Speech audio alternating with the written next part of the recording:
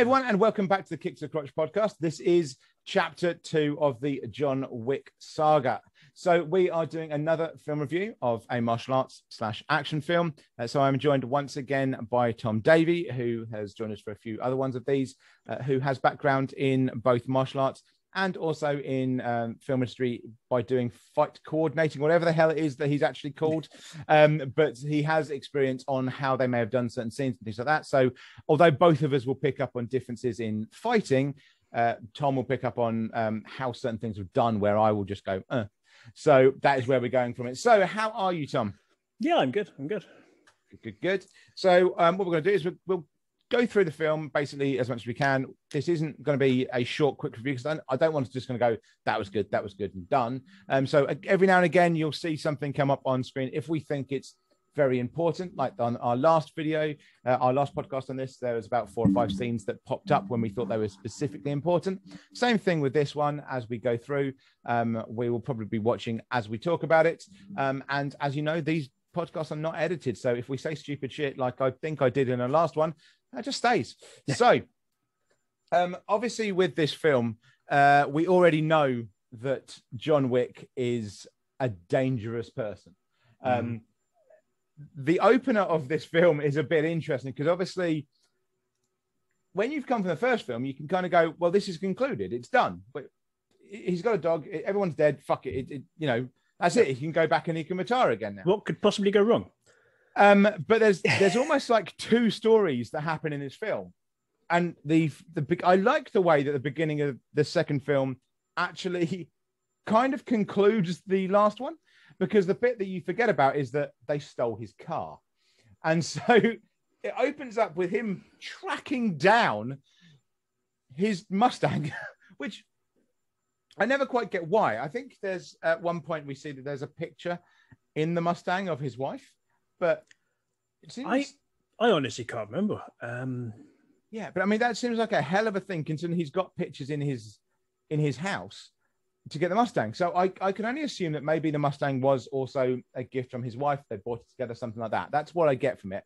But that effectively what we're going into is him just... the homage there on the side of the building. I Victoria's Secret that. probably spent a nice little penny on being in the opening shot. So the whole Buster Keaton bit on I love that moment. I love that. But yeah, I mean, this is just John Wick being John Wick. Is kind of, this opens. We know who John Wick is now. We know, okay, he's coming for you. Whoever the hell it is, something's happening. It's weird because we've gone from the first film where apparently the Russian mob were the dangerous and that's it, to apparently every taxi driver in New York, I think this is meant to be, is apparently mob connected because they're just taking drugs and contraband and money out of a load of yellow cabs, which I think is only New York. I'm not entirely sure. What I like is that we've opened with, to kind of conclude it, Tarasov.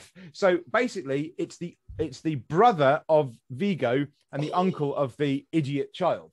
Who is the actor that I've completely forgotten the name of, who it's really harsh because I think this actor is a really great actor and they're only in this film for like 2 minutes. They're just usually there to set up. Yeah, and I love it because his whole first scene is just everyone basically shutting down an entire operation and not knowing why. It's like, we've got everything, it's fine, it's just a car. And then just the one line from Tarasov of, it's John Wick's car. I'm like, it's, my fucking nephew has to go and steal a car from John. And that's where we start to get into it again. It's brilliant because it's effectively them explaining again as a kind of, it's exposition. It's a very, tried and tested exposition of who is this guy, and then it's like, okay, this is John Wick. For those who missed the first one, yeah. I mean, to a degree, if you're watching the second one without the first one, why? But it's basically, people do. Yeah, I mean, it's you just see again from the kind of the mobster's second hand, the right hand man just kind of going, and looking that kind of okay. But then it just goes on. And again, this is where there's one comment where I'm like, okay, that's more traditional of him just going, yeah, but we've got a load of men. It's just one man. And it's like, yeah, but, and then you get again the pencil line, which happens in all three. You get the pencil thing in all three. But I love the fact that you get the pencil line of he killed three men with a pencil. It's like, I know the story. It's like, with a fucking pencil. Who the hell can do that? It's just, I love the fact that one, that his man's like, yeah, I've heard the fucking stories, but he's just like, no, you don't understand. It's a pencil. What the hell are you talking about? Like, how the fuck?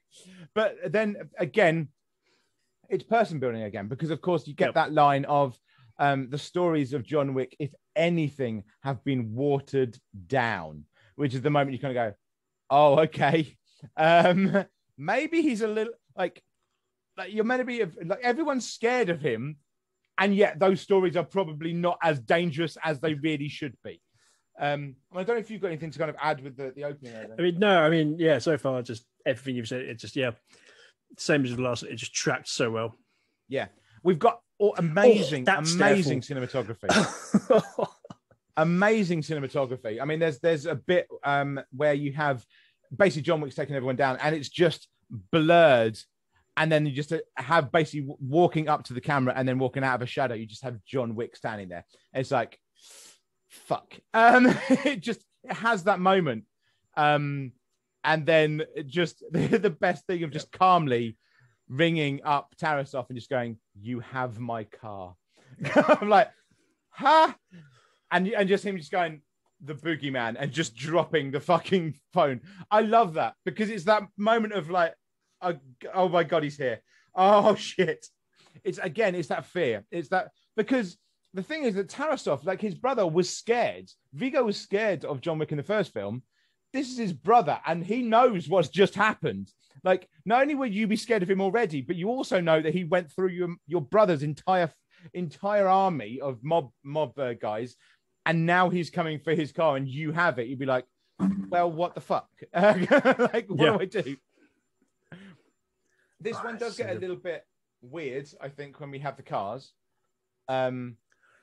It's because he gets hit by a car a few times in this one, though. I mean, to be fair, he got taken out by a car in the first one.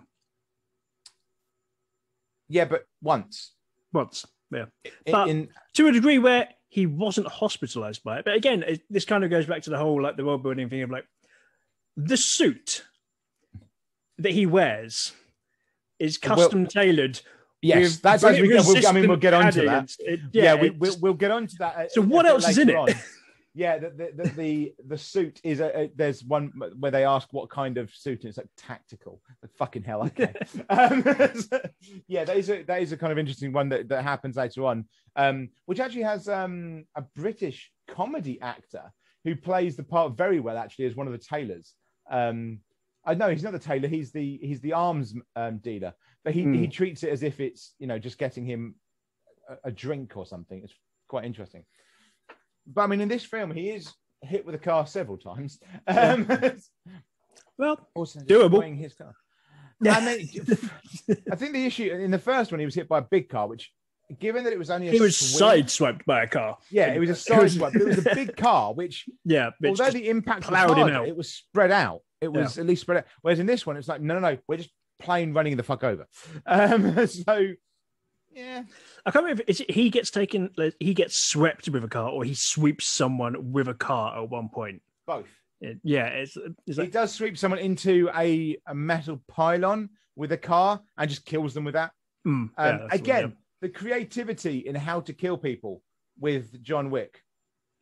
It's like you could sit down and come up with ways to kill people, and John Wick has done them all and far weirder. Like it's. And these are the ones we were allowed to show you in the film. Well, I mean, although I think both of us have different opinions on the third one. The third one is where they just no longer care about showing you stuff. There's a lot more kind of but it's a lot more kind of, I will show you this knife going in, which doesn't tend to happen. That's the thing. We do see it, but we don't see it as much in this film, where it's just like we just show you as much as we can, kind of thing. I mean, his car's fucked. I do love. This is the weird thing because that car is basically going to have to get completely remodeled, almost like it's not the same car, because he's just driving it around, killing people with it, and getting smashed up, and just everything else. It's Hollywood physics. Yeah. I mean, I think at one point he's thrown out of his own car because he used the car door to take someone out, and so he's that rollover. The swipe is, I mean, it's obviously not real, but you can tell there's obviously an issue. There is. I think Corridor Digital did one of the scenes on the Stuntman React, where I think one of them was actually entirely a CG replacement. That could be that one. Because it does seem very kind of. Yeah. I'm trying to remember that one now. Yeah, there's like a scene where like someone gets wiped out of a car, which I think was done as a wire gag, and then the car was added from a separate shot digitally back in afterwards. I think that could be the one I'm talking about because it does seem very kind of. I'm not 100% on that because I haven't watched that episode of it for a while. So no, but I mean, again, we're coming in with everyone going for John Wick. Everyone is like, no, you're fucking dead. Like we're going to take you out. That's John. No, just you can't. You can't. It's John Wick. You will try. The whole point is to quote Anakin Skywalker. You will try. Yeah, I mean, it is that. You know, it's a line that I know a couple of martial arts people say of like, if you hit me, then your first lesson is free. It's that kind of thing with John Wick. It's the only one thing that I find a little bit strange, and it's going to sound weird, but these are mob guys, and at least two of them come in with taekwondo kicks, and I'm like, why? Yeah, that's a bit weird. I mean, to a degree, I suppose. I mean, we said about it last time of, you know, the standard image of like, you know, mafia mob and like kind of all that sort of stuff is they're bruisers, they're brawlers, and that's the image they're associated with. But then, to be fair, this is a modern setting. We're not talking about, you know, 30s to 60s. We're not talking about 30s to 60s kind of, you know, gangsters who would not have had access to any form of training. So it's potential. Mob. Yeah. This is Russian mob. They might have found something. Sambo. Sambo, yeah. Sambo. Not taekwondo. It just, I don't know. It just didn't, it's not the most effective. And there goes taekwondo. The door. I do love the fact that basically Tarasov is shitting himself, and all it is John Wick coming in, pouring vodka and going, peace. Fuck. I mean, yes, absolutely, peace. Well, I'm not gonna disagree. I can men like you know peace. I love that. But he's the only Tarasov to survive. He doesn't come back in the rest of the film. Yeah. It's him done. He's a very good actor, and I think it's a pity. I think that he's wasted by doing that. But I do love the fact that he does play it as completely terrified. Every moment that he's in it, he is terrified John Wick is coming to him. And he has had some brilliant roles over the years as well. Just some of his characters, even like just small bit parts in films that he's done, have just. This is a classic example of like, it's not a massive part. It's just this. No. It's a small opening, establishing moment. Yeah, and he's done, but it's so well done. It is because it's that thing of like, if you knew all the stories of John Wick already, then you would have the response of Tarasov in the first film, Vigo, of like, we've got to send everything. I've still got to try and protect my son, but oh my God. But then of his brother, when you already have those stories, but now you know what's happened to your brother, all his men, to your nephew, you probably would be terrified. You probably would be in the state of like, yeah, fine. I love the fact that he doesn't pick the shot glass back up. It's just a small thing. It's like the fact he drops the shot glass and he's kind of just sat there, just kind of like, as he's walking out, and it's just rolling on the desk. It's small things like that that kind of just sell the whole, I'm not quite in the moment at the moment. Again, I could be reading into things too much, but that's small things like that kind of make me think that it might have been a deliberate choice. Maybe. I mean, the weird thing about at this point in the film, I think, is when you start going, okay, so what the hell he's just retired again. Then why the hell would John Wick's done now? He's retired. He's got a new dog. He's got his car back. John Leguizamo appears again for like 2 minutes to say, "Yeah, I can fix your car." Why the hell should we have anything back? Oh, it's fucked. So anyone that's wondering, if you go and watch the film, it's like there's no way you wouldn't have been pulled over. So, like the fact that it can run at all. I don't know if I've spotted a continuity issue here now. I'm going to go check it before I even say anything, but I've just seen there is a card with a picture in the car. Now, maybe that is why he went for it, because it's a specific card from his wife. Maybe. Potentially. But then it seems very strange that they wouldn't have taken that out. Like, they've done whatever to it, and the card's still there. I don't know how quickly he took out the Viggo's event in the first one. But that is a bit interesting. But yeah, it does seem like, if you know who John Wick is, who the hell is stupid enough to now do anything? Like, yeah, you would think that at the end of that first film, and with this little kind of, everyone's going to go, cool, go back to retirement. We want nothing more to do with this. We'll see you later. Enjoy your retirement. Do you want any cash to keep you away? Like, it doesn't seem like something that... Would you like another car? Yeah, we'll buy you another one. We'll find one identical. It does not seem like... who would be stupid enough? You know who to avoid in normal life. You know those people that are local that are a bit fucking crazy. It's John Wick. I mean, what the fuck? Top of the list. The one thing this film that it is kind of good and bad at the same time is this film does bring in one person, and only one person, with the bravado to believe that they can control John Wick. And that's something I said with the first one, is that I liked about it, that in the first one, there was no one that had that bravado, and that's what held it separate. But this one has a slightly different dynamic, because, of course, in this one, you have only one person that has that bravado, and everyone else, including Ian McShane's character who comes back, going, "Are you fucking crazy? Why the name of hell would you try and take on John Wick?" So it is an interesting one. But then this is where we learn a bit more about the background. No. But yeah, I mean, I love the fact that John Leguizamo was like, "Yeah, I'll do another 2 minutes," because he's hardly in it at all. But it's just really strange that John Leguizamo, it's when they just look at the car completely fucked, and John Leguizamo's like, "What the hell did you do?" It's like, "Can you fix it?" "Yeah, I can fix it." But what the fuck? It's a bit of a Trigger's broom thing. Yeah. Yes. If anyone's wondering, is it still John Wick's car? If the engine's new, the wheels are new, the body's new. Yeah, it's an old. If anyone's wondering, it's an old Only Fools and Horses thing of he wins an award. For maintaining and upkeeping a broom as a road sweeper, and it's got like 15 new handles and 17 new heads. So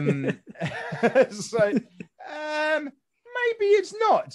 But yeah, it is that weird thing. But that's an ancient thing, isn't it? It's it goes from the Bible, isn't it? Yeah, it's really old. The ship of Theseus, isn't it? Yeah, the everything, and they rebuild it. It's a story. Is it still the same ship? Yeah, yeah. Is it the same ship? Is it the same? Because it's meaning to be telling a story of a man.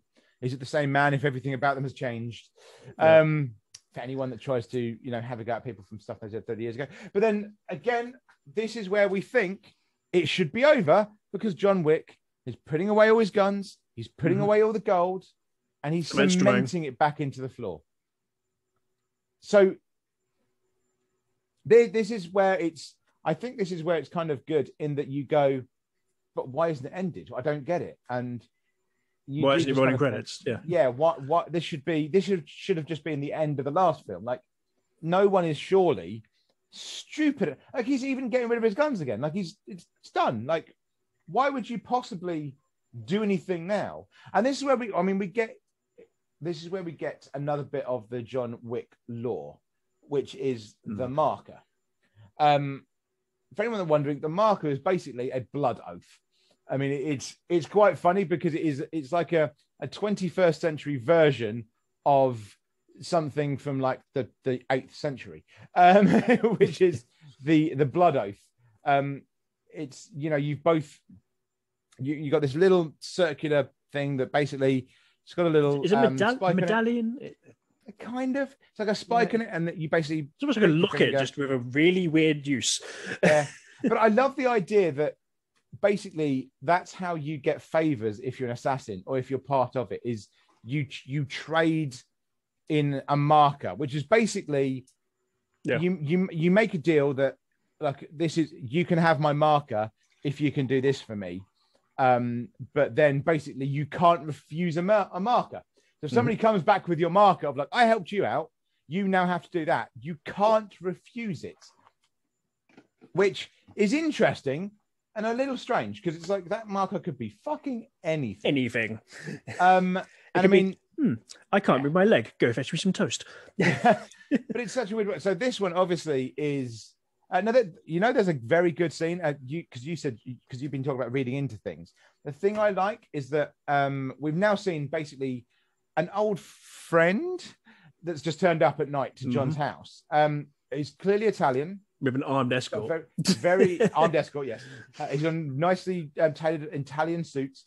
And there's a very interesting thing that there's a pot of coffee that's already been made. But you see John Wick take out the other side and making a fresh thing of coffee. And I like to think that that's because even though there's coffee left over, he's Italian, and you're trying to show us being respectful. You don't serve shitty coffee, which is just a little thing. Again, it may be me overthinking it, but the shot of the camera, I think it's I get the feeling that was an entirely like purposely done thing. The way it's done, and yeah. And this is when we find out why John Wick was able to do the impossible task, which is actually this is weird for me because I can never tell whether I like this or don't like it. Because part of me liked the fact that he could do the impossible, but then at the same time, it kind of shatters the illusion a bit. It shatters the illusion a little bit, even though not a massive amount. But then we've just seen him do the impossible in the last film, so it's like he could have probably done it. His motivation wasn't quite the same.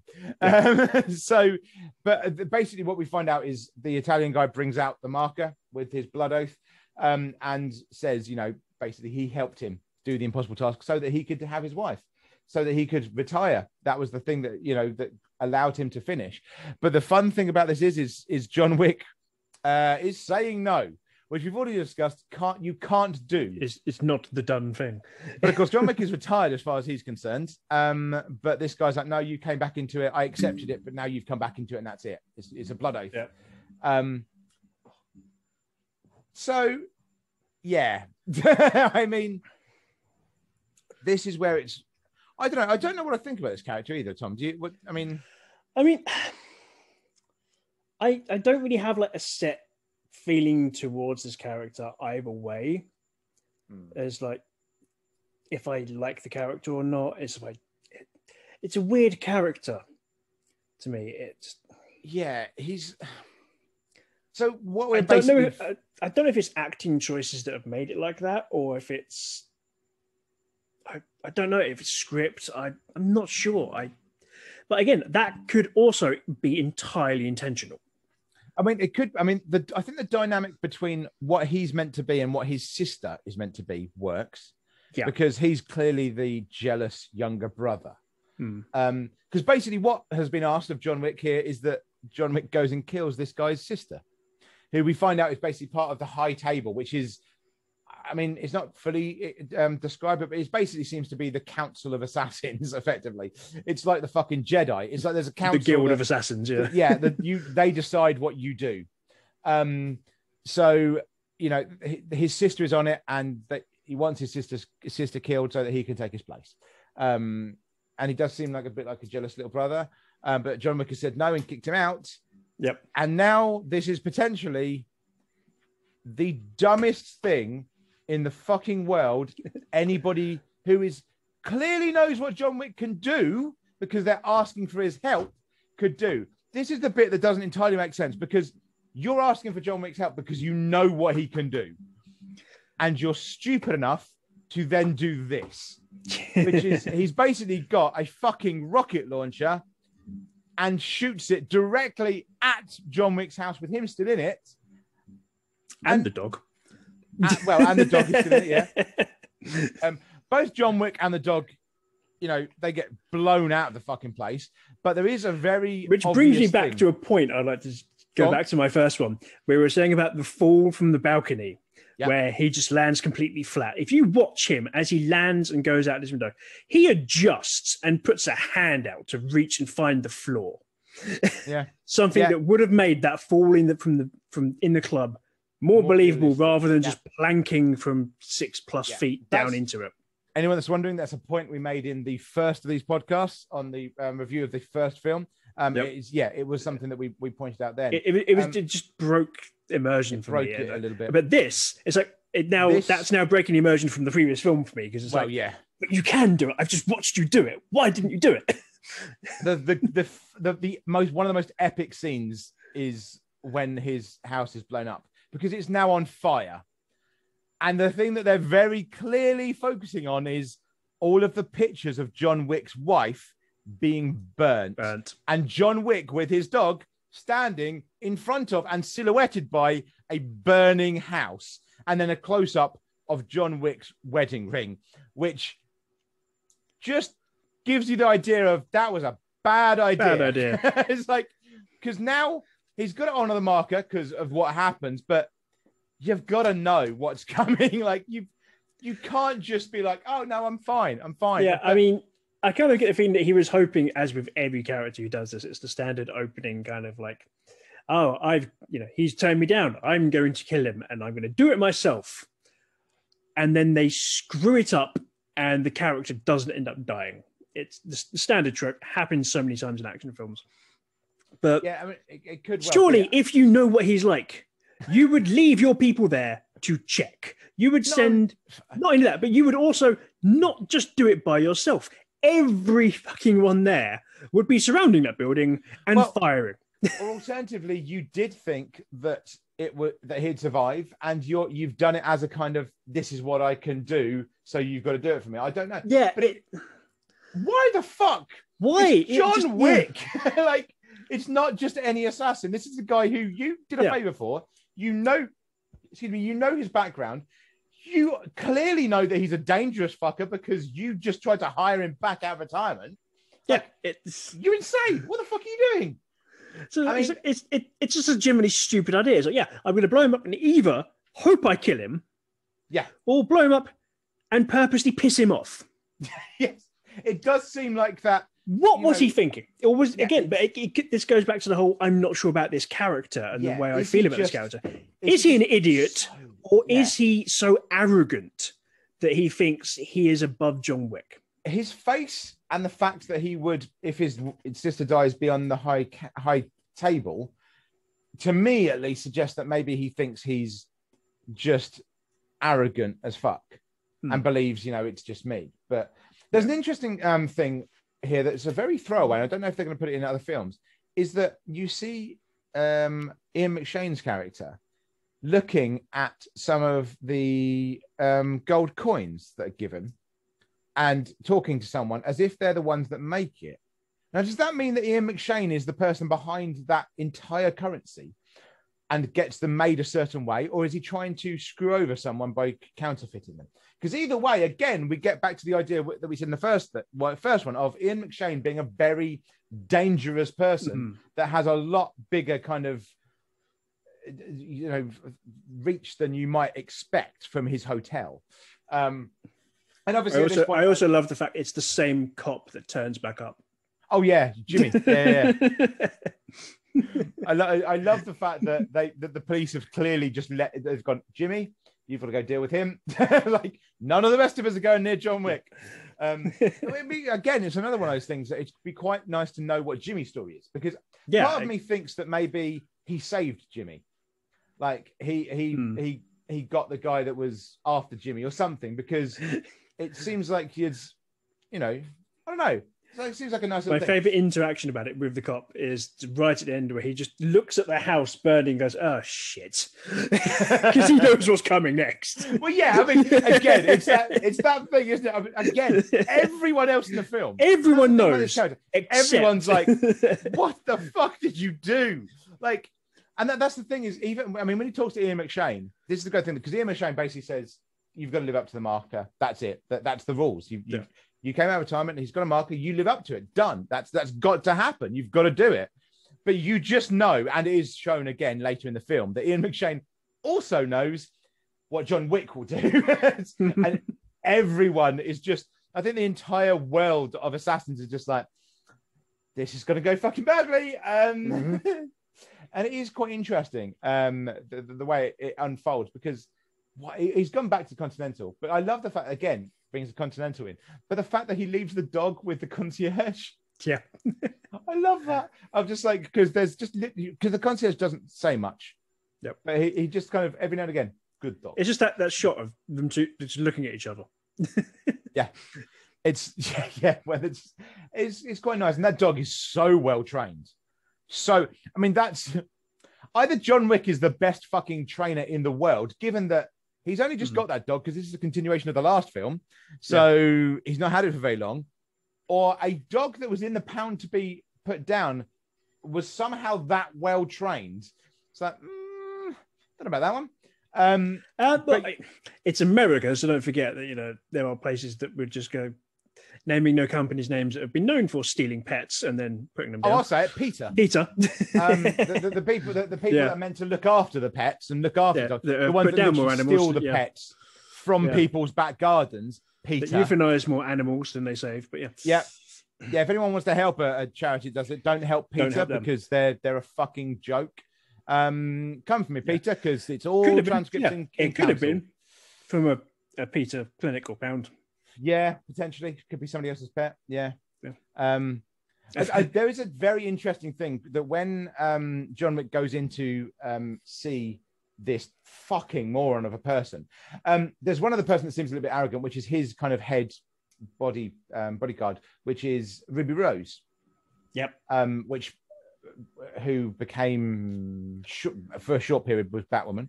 But she's the only one that doesn't. She's the only one of the kind of assassins / bodyguards that doesn't look worried. Everyone else, all the big burly guys are there just kind of going. She kind of smirks vaguely, doesn't she? Yeah. I don't know what the story is there, or whether she again is just arrogant because she's the bodyguard for this guy. But all of the other guys, just like you can just see in their eyes of like, oh god, this won't go well for us.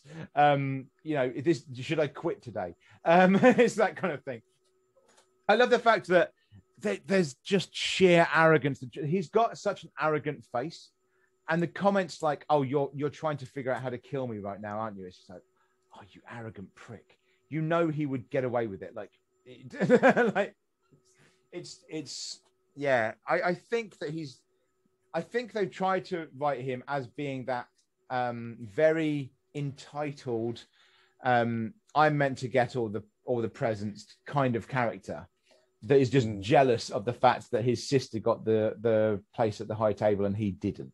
Yeah. That seems to be it, because otherwise he's just a fucking idiot. And I'd like to think that they've tried to make it a bit more nuanced as a character. He just seems so arrogant. He's just living off of somebody else's wallet and trying to live up to the fact that his sister is massively important as like one of the heads of the assassins, which is.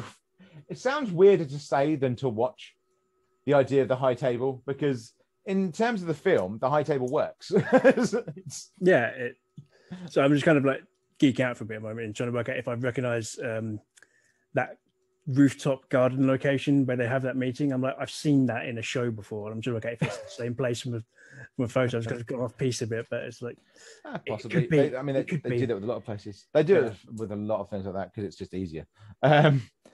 Well, they had the permit, so use it again.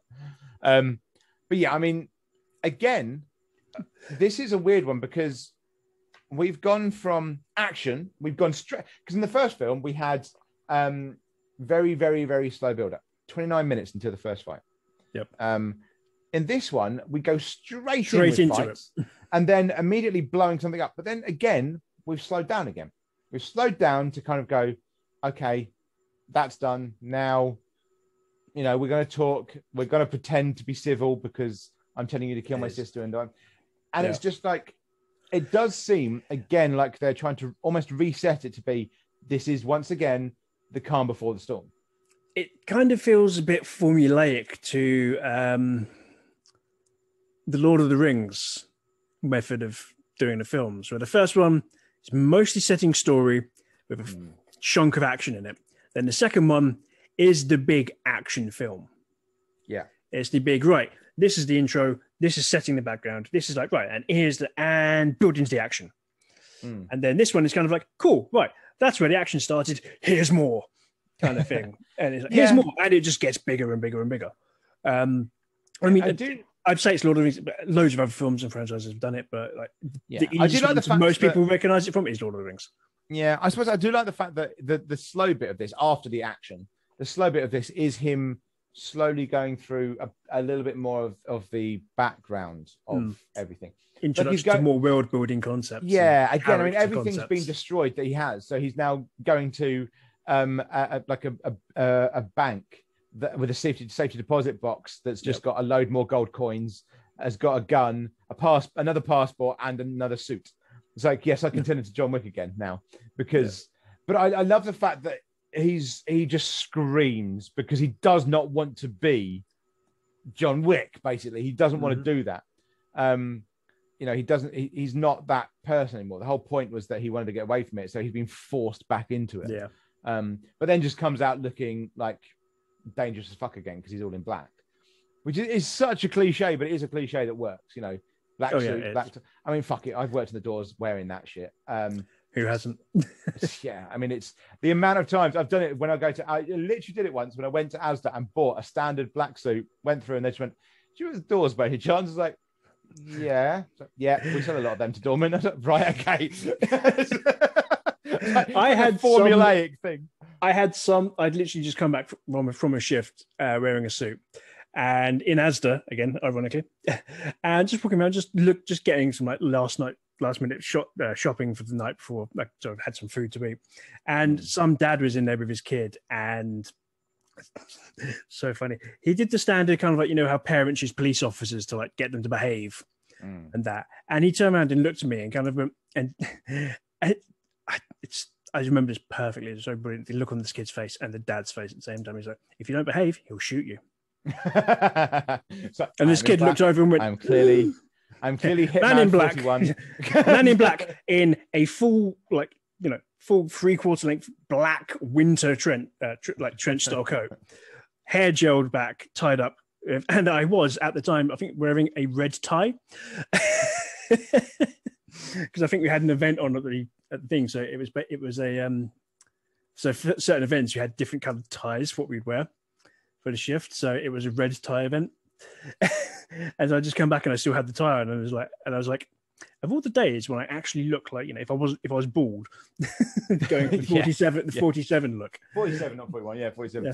Oh dear. Well, I mean, so this has now gone again, even more world building as we go into it, because this is where we now discover the Continental is not one hotel; it's a hotel chain. It's a chain. Because he's now at the Continental of Rome, which has, of course, the same rules and has an Italian version of Ian McShane, which I love because it's almost like, that is basically the Italian Ian McShane. That works. Which, again, one of the best lines from this film, just because, is, can I have a room? But that depends. Are you here for the Pope? Like, no. Okay, then. You can have this room. Like, what the fuck?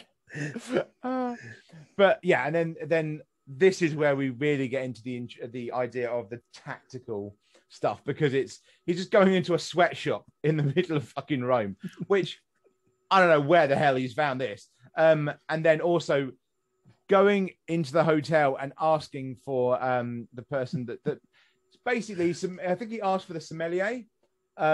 He's meant to be a wine connoisseur because there's wine everywhere, and you find out, oh no, he's the weapons man. Just fucking guns everywhere behind him. And this is Peter. I've forgotten his last name because it's not. I think he's Polish descent, and it's different, but it's very interesting here because I love the fact that the old woman who's walking him in is kind of like just fumbling along is the one that in a minute just gets a gun and starts shooting at the suits to kind of show she's actually a fucking assassin. Like, it's very Q branch. Oh yeah, absolutely. And I think that's why they brought in a good way. In a good way. Yeah. And I mean, again, he's in Shaun of the Dead. I'm trying to remember his name. Oh God, it's an Eastern European name. He's a very kind of surrealist comic a lot of the time, but he was the annoying roommate in Shaun of the Dead. But I've completely forgotten his name. Robert Serenov. Yeah. Oh God, that Serenovich. Yeah. Something like that. But he's the sommelier. Yeah, he's the sommelier that just it's done in a comedic way, but in a comedic way that you would also kind of be scared of this guy, because he's very kind of yes, I see. You need something for dinner and of course dessert. Right. It's that very kind of and would Sir be needing an after dinner drink at all? It's that kind of very British, very what I sound like when I slow my voice down, but that very kind of deliberate received pronunciation, but very kind of comedic, because he has that comedic just look and feel about him. And it's just the idea that like, you would like something different. Well, we do have it, and just brings out a fucking machine gun with like specialized. What the hell?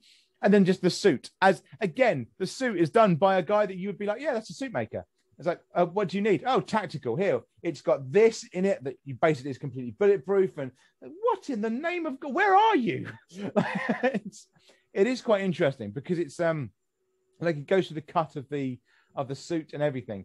It is very Q-like. It is very, very Q-like. It is interesting that you can do that in the Continental, because it's like, I don't know. I love the fact that in the Continental you can't do business in the Continental, but at the same time you're allowed to buy all the things for your business at the Continental. There's something for afters and just knives. What the fuck? What? I love this entire sequence. It just these sort of sequences. I tend to find myself looking at things like this. Like I don't know if it's because I grew up watching the Bond films and Q branch and stuff. When they're walking through and showing stuff, I try and look at everything going on in the background and see like what could possibly be behind there, and just like there's an interesting thing that everyone seems to be saying the same thing to him, which is either bugging me now. It's Saranovich or something. Everyone seems to say to him either "good luck" or "happy hunting, Mr. Wick," and it seems to be very deliberate when they're saying it. And I don't know if that's ever explained why they're being like that, unless it's meant to be a kind of welcome back kind of thing.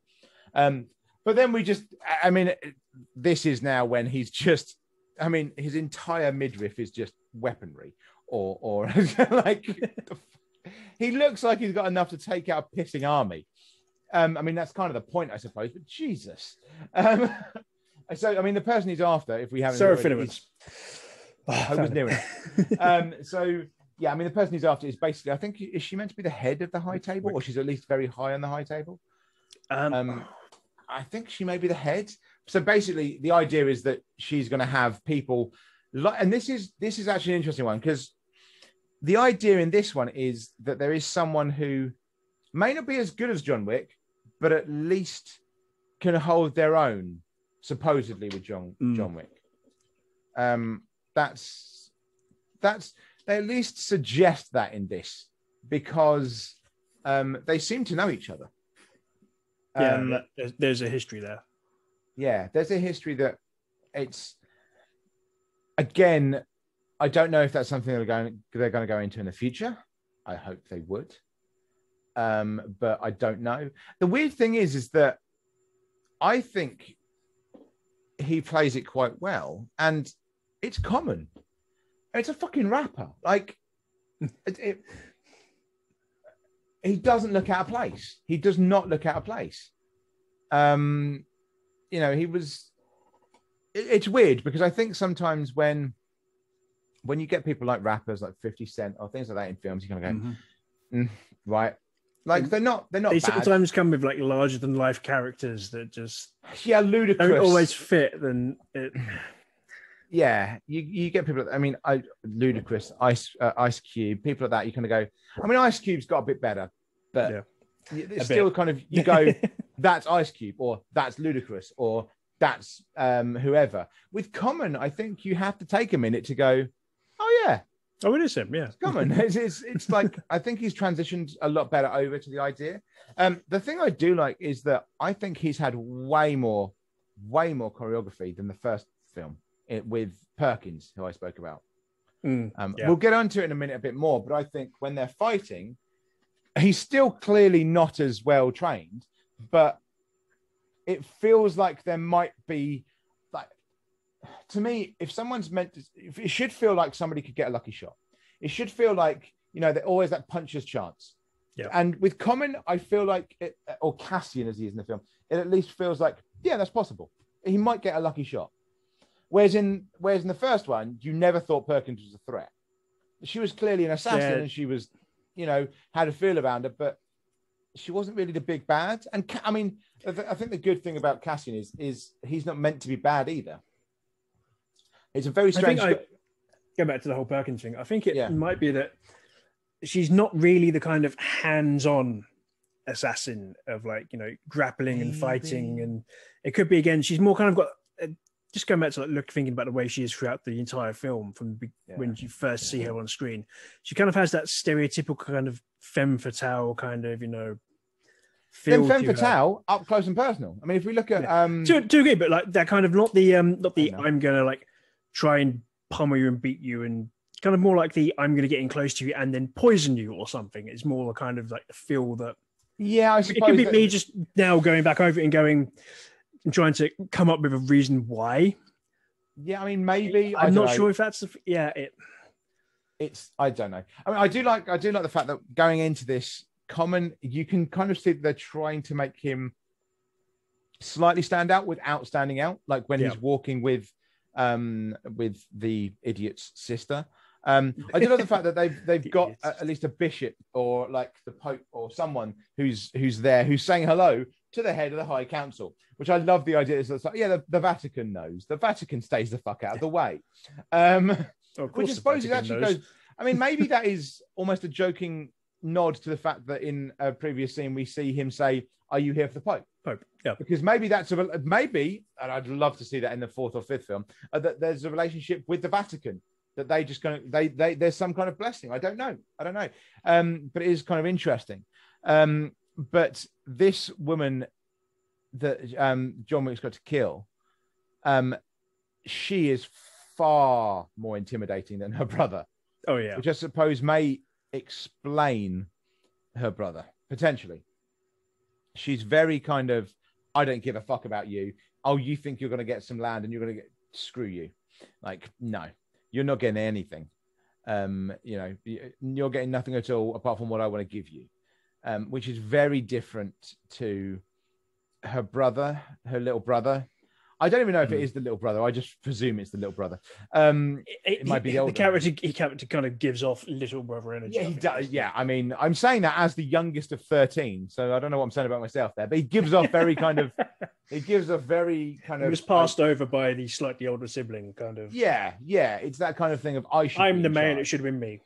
Yeah. It's basically. But she is just way more.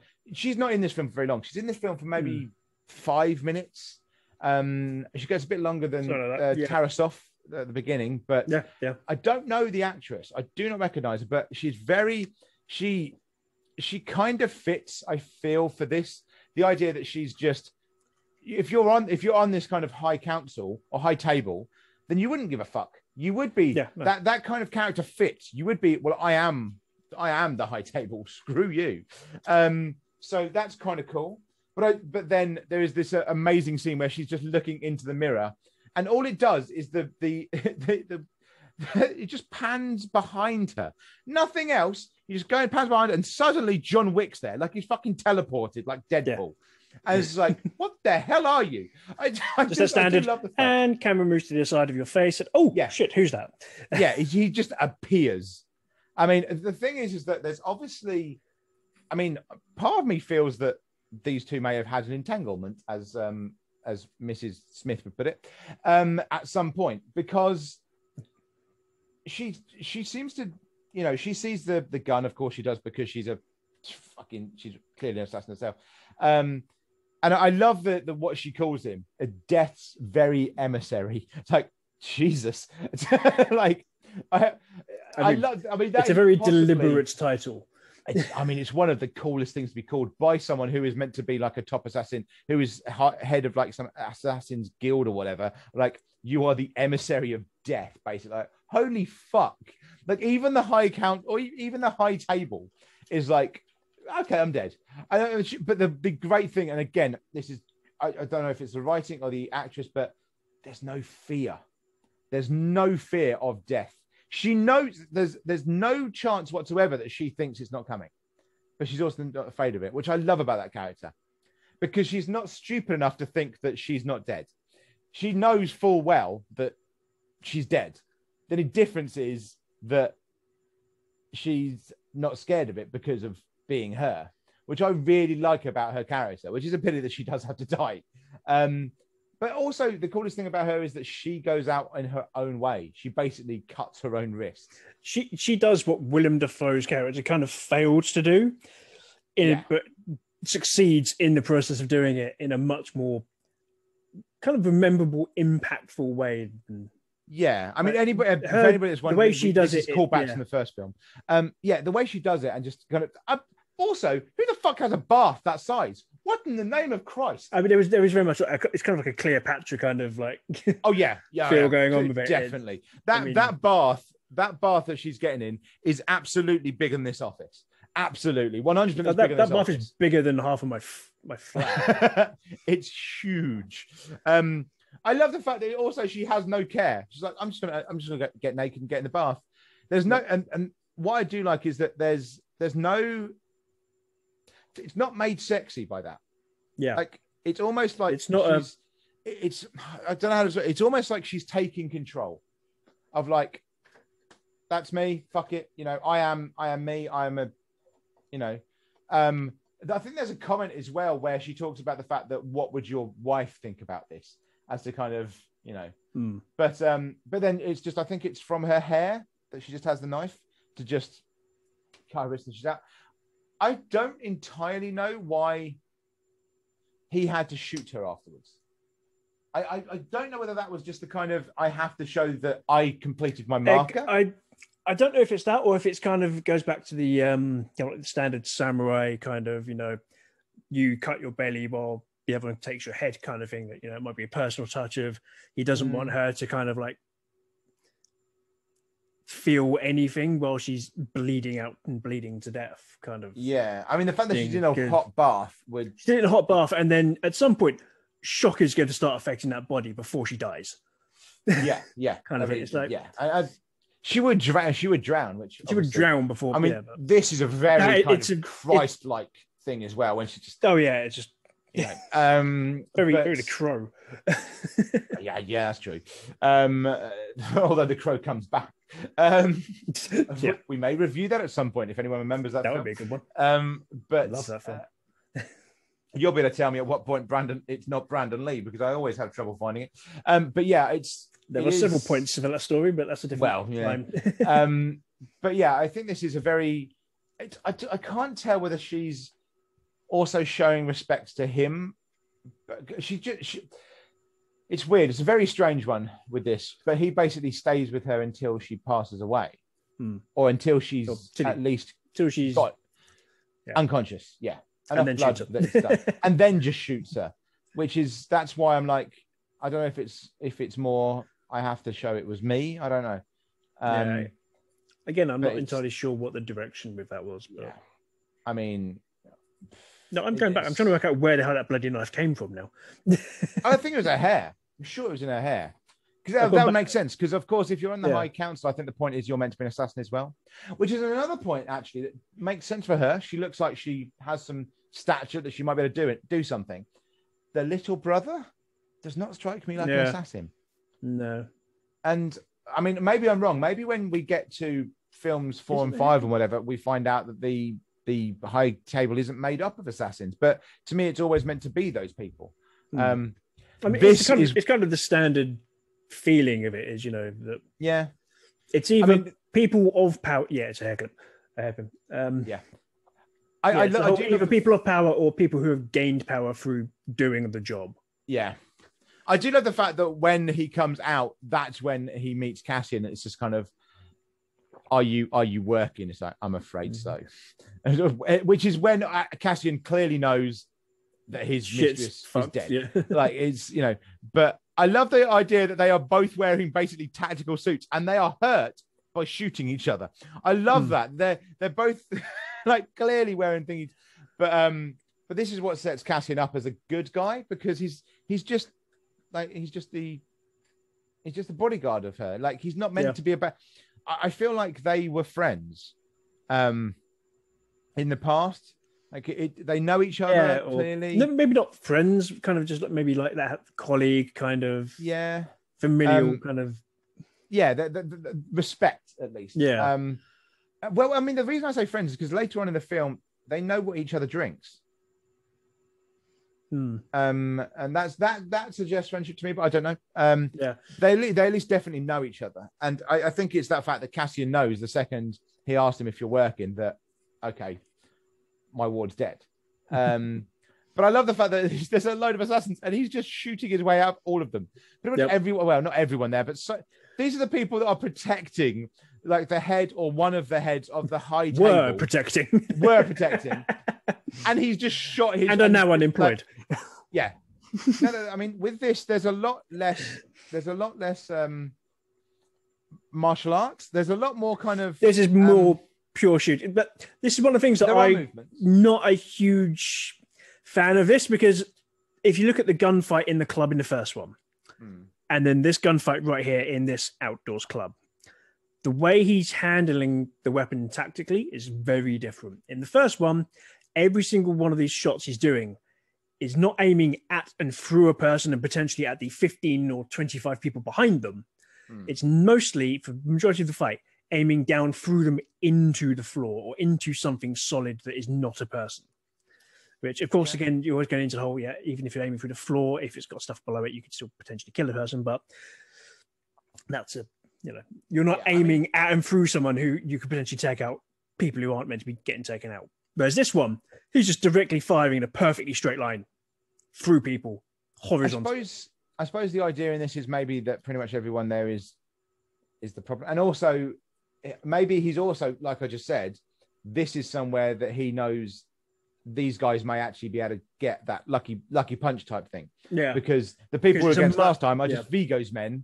They were just, I was better than all of them. Whereas these guys are my equals, or at least they're in the community that I know them personally. Like Cassian. Like, these are people. I think also might be the fact that it's an open space might be something to do with it as well. Because I mean, I don't know where they're meant to be. There's more like in an enclosed club. In an enclosed club, you're limited to how far people are going to be coming from, where the direction is going to be coming from are. Most people are going to be going the hell away from you because you're shooting. So the people coming towards you are only going to be coming from doorways and stuff. Whereas here, it's a bloody huge open square. Yeah. This is number two in this film where the bad guy done fucks up. Is when everything's happened, he's gone through everyone, and then Ruby Rose, his character, who I don't know why they'd made her deaf, but I don't know, some atmosphere to the character. It was an interesting choice, I thought. Yeah. Basically when he asks, is that all the loose ends? And she's just like, just one more.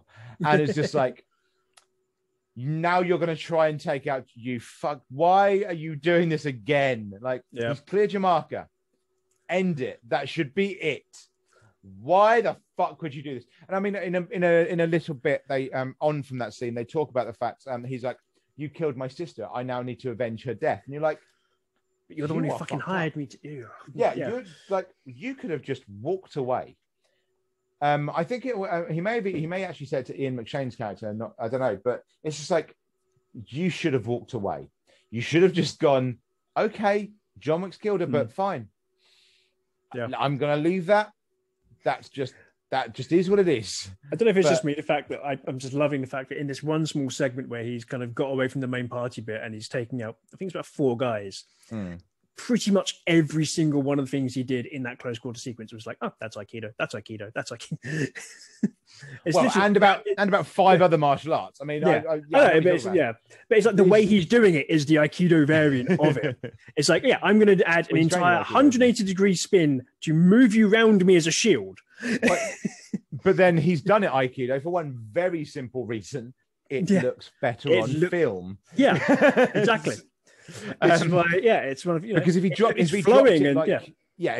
it like you would if you just went straight in and broke the guy's arm, it's not as impactful. If you use like a Jeet Kune Do variant on it, it wouldn't look as fun. It would be more effective, but it wouldn't look as fun. But again, it just the whole the fluidity of movement as well. Of it, again, Aikido's all nice and flowing and stuff. Certain styles of Aikido are nice and flowing. Some are more just fuck it, break them. I mean, yeah. Break them, but without hurting them too much. But it's like the whole fact that, again, like he uses them tactically at the same time to a degree. Is like, okay, I've shot you. I'm now going to put you between me and the next guy while I deal with this guy. But it doesn't completely break like Steven Seagal films do. It doesn't completely break the whole, okay, this is now just completely utter fantasy bullshit. Yeah, I mean, Steven Seagal, who in real life is, I would say probably legitimately a fourth down, maybe fourth. He's definitely not seventh. He earned that by marrying the daughter of family, but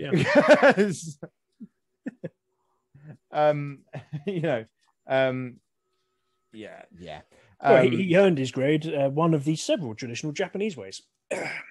Nepotism. That's very true. But I mean, in reality, he's probably. I mean, maybe I'm being a little bit harsh. Maybe he's a little bit higher, but I mean, he's certainly not the grade he shows out to be. But then that use of Aikido, that is where maybe there's a little bit of a break again, because I mean, especially I'm looking at it going, you wouldn't use Aikido then as an Aikido instructor myself. You wouldn't. I'm looking at it going, okay. I'm looking at for film, it works. It's nice. It's quite cool.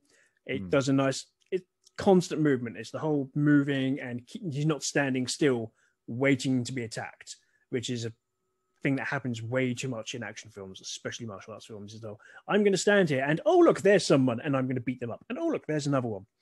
Yeah, he's moving around in the space and using it. I think maybe I'd have liked more. But to me, as an Aikido instructor, I'm looking at going, okay, that's nice and fancy. Could have got rid of him so much quicker.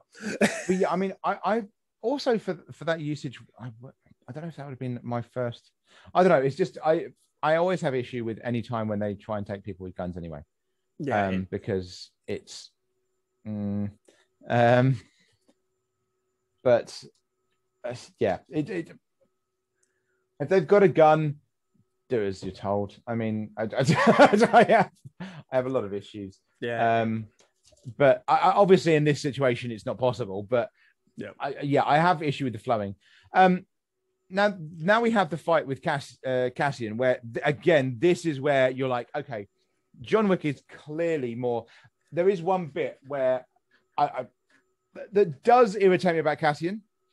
In the and this is where you can see clearly that Common is choreographed rather than anything else. First one is that is not a punch to someone's head. That is I'm going to flail my arm around so the camera can see it, and also aiming to punch and then aiming for like that far away from their head. But it serves two purposes. One, this is a hint for camera, but it's also this is a reminder for what the move coming in is. Yeah. So doing this is a prep. It's going this way to you. You need to duck or do whatever your move is. I'm aiming for here. Yeah. So you're effectively telegraphing to be safe for fighting on film. But I mean, Keanu Reeves can probably handle them being a bit more realistic. Yeah. The amount of training he's done, I would assume that Keanu Reeves can probably handle it. Also, from Common, his when he's getting into position, for me, it's too wide and too tight because he stands like that.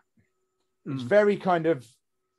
Again, it's a stylized kind of, and it's very open. Now, don't get me wrong, there are boxing styles that would have that. There are technically martial arts styles. I'm thinking of them now, but that do have it. But that when you're because if you're doing that, if anyone that's listening, sorry, anyone's watching, when you're doing that, when you're squeezing, that's what they tell you to do to get blood when you're in hospital, and all your muscles here start to move, which means, as we said, I think we may have said in a podcast in the past that you're effectively stopping the movement of your arm. You're reducing its movement.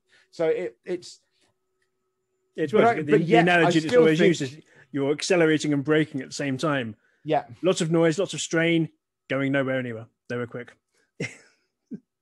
And if your bicep, and if certain muscles are bigger and the more dominant muscle, you're potentially even taking power away from your strike because you're putting it back away from you. Back towards you, even away from your target. It's. I mean, the one thing I will say is, again, I still prefer his fighting to that of Perkins in the first one, and I think that's possibly because my background is grappling. The original was grappling. This did have grappling, but most of the grappling, or at least the movement into it, was done by John Wick, who actually can do it. And most of Cassian was the strikes. And I'm a little bit more forgiving. But also, I think Common has the feel of someone I would think could do something. I don't know. He looks the part. Yeah, he looks right for it. I do love the fact that they fall. I don't know how they've fallen into. But they've fallen downstairs into the Continental. I don't know how they fell into the Continental, but I do love the fact that they fall into the Continental, and immediately there's four men and the owner of the Continental of Rome basically going, no business on Continental ground. Like keeping that, and they just sit down for a drink together. Basically, I'm going to kill you, and him just going, well, I'm not. You're not going to let you. And like they remember each other's drinks. Like it's such a surreal scene, but it really does reinforce the idea that you do not break continental rules. Yeah, and I mean that's very much something that's drummed in this film all the way through. Of like, you do not break continental rules. These guys who clearly Cassian wants to kill John Wick. It does not seem like John Wick really wants to kill Cassian. It actually looks like he, even the kind of the looks that he gives, actually pretty likes Cassian, but he was just in the wrong place. He didn't want to have to do it. But well, it's like when he's like, have a good night, and he went, unfortunately. Yeah, it's like, oh, it's you. I didn't really want it to. I think he would have been far happier if it was someone he didn't know or didn't like. Love the cut to that stair fall. Yeah, that entire fall down the stairs. I can't help but go back and rewatch it every time I watch this film. It's such a good fall.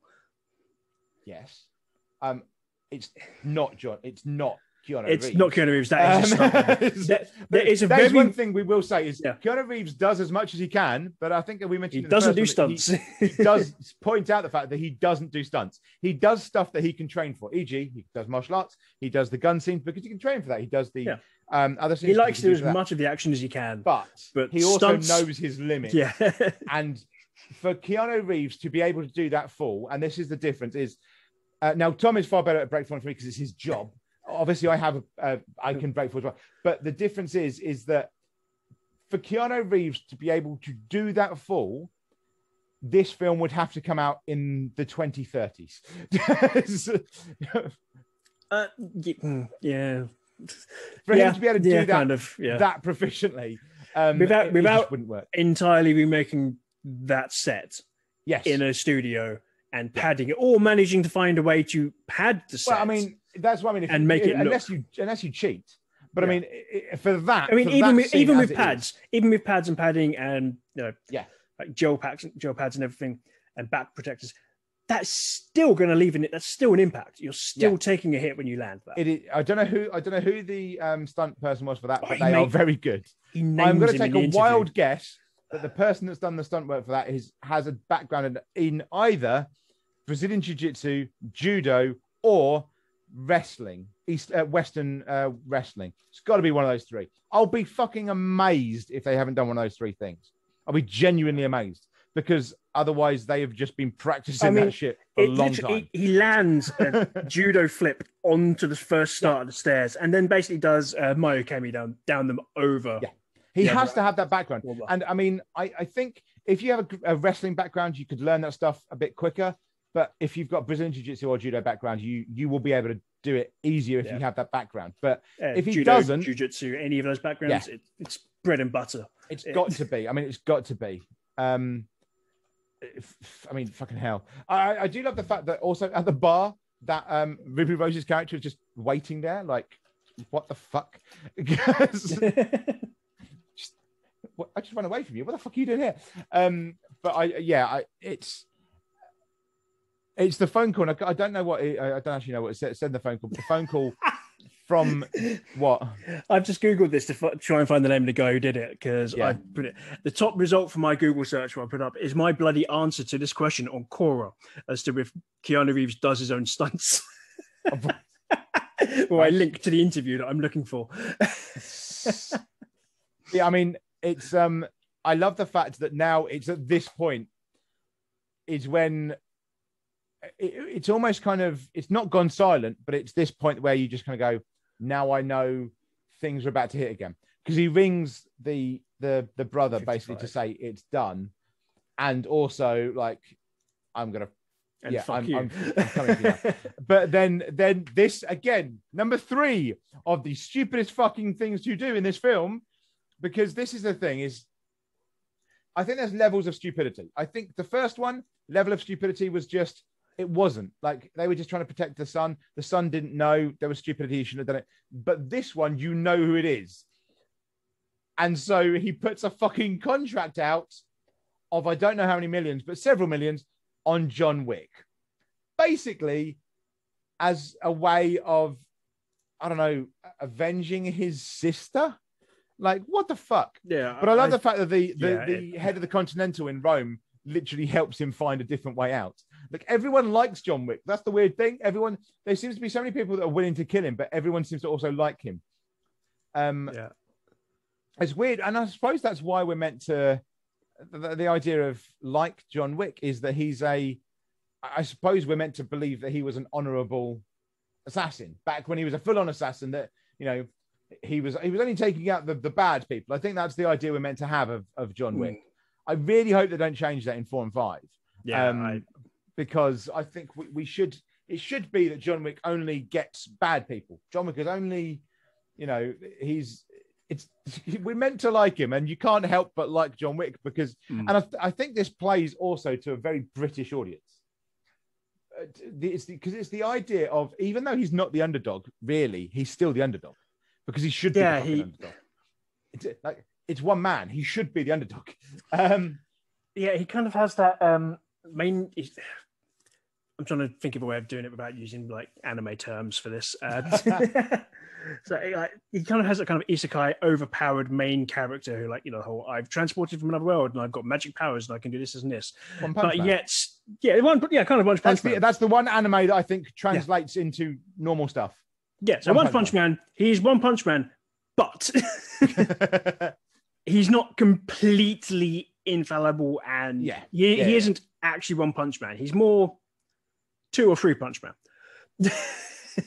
He can get hurt. He does take hits, and he still has that kind of underdog thing of going for him, where he's really good at what he does, but there are other people who are also really good at what they do. Yeah, it's just that he's a little bit better or a little bit more creative. But I do love now that you just see that apparently New York is just full of assassins, because you get the guy who is, I recognize him. Is he a sumo wrestler? I think he's he's an actual sumo wrestler, isn't he? I feel like I recognize him. He is or he was. I think he's a retired sumo wrestler. But like, you've got a guy who's basically a retired sumo wrestler, I think. You've got then people just all over the place getting text messages of like, this is going for it. But this is the thing. And again, this is where I think they set up the idea that I think they go against a little bit, actually, in the third one. But in the second one, of the fact that Ian McShane is very dangerous, because he asks for the brother to complete the marker, to basically pour his blood to show that the marker is now clear, that John Wick is free of the marker. And I mean, this is a guy that's just inherited a seat at the high table, and Ian McShane is going, no, please, sir, you will the contract is completed. Yeah, basically sign the dotted line, mate. Exactly. But I love the fact that I love the fact that he's like, oh, there's a contract out. John Wick's already dead, and you just hear McShane like, you really think so? I'm like, you can't tell me you didn't know what was coming. There's two great lines. There's one of you destroyed the priest temple, and now he's coming for you. And then it's the other thing of what is it? He tried to warn you, which is such a simple thing to say, but at the same time sounds so much more dangerous coming from Ian McShane about John Wick. Of like, he did try and warn you. Of like, you don't want to do this. But that whole sequence is Ian McShane basically telling this new guy, the High Council, you're fucked. Like, you can't escape John Wick.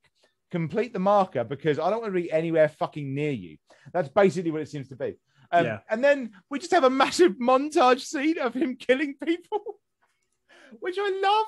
I love the idea. I love the fucking the sumo guy, because everything he does just doesn't work, which is right. It's completely fucking right. If you try to do half the shit that he's done in other stuff against a sumo wrestler of that guy's size, it will do nothing. Yep. There's only so much you can do. You just look down and look at you and be just kind of, the standard like big bruiser Russian characters you get in other films where they just go, that it, little man. Yeah. I mean, the thing is, and I think this is great, there is size can be overdone a lot with martial arts, but at some point, especially if you're against a sumo wrestler, who they do grapple. I know people don't like to think of it as a martial art, but they do have a lot of grappling, and they know how to move their body. You've just got to do what John Wick does, which is just continually shoot him, which I love. He just shoot him, keep shooting him again, shoot him in the head 3 times, shoot him. The idea is just the fat's taking it, just shoot, because kicking a sumo wrestler that's 5 times your size, not going to happen, which is what this is. But then, of course, we have. This is the best thing to do because this, as was pointed out in the first film and at the beginning of the second film, John Wick killing people with a pencil, which is brilliant. Just because you don't need a flashback or anything. You just need to see now John Wick literally doing it. But yeah, I love the fact that the sumo wrestler lasts so long. He just continually shoots him. Couple of times in the neck. Just checked who it was as well. He is the heaviest sumo wrestler in Japanese history as well. He's the heaviest one. Well, he's the heaviest wrestler according to the wiki. He is. What is it? I'm not even going to try and butcher that name. Is the heaviest Japanese? Is the heaviest Japanese-born sumo wrestler in history. And it's not the heaviest in history, because I think the heaviest in history was. And it's thought to be the heaviest Japanese person ever. He's a big guy. He's a big guy. But I mean, I think this is a point that we've made before. Is that 500 and how many fucking pounds? 584 pounds. Wait a minute. Mate.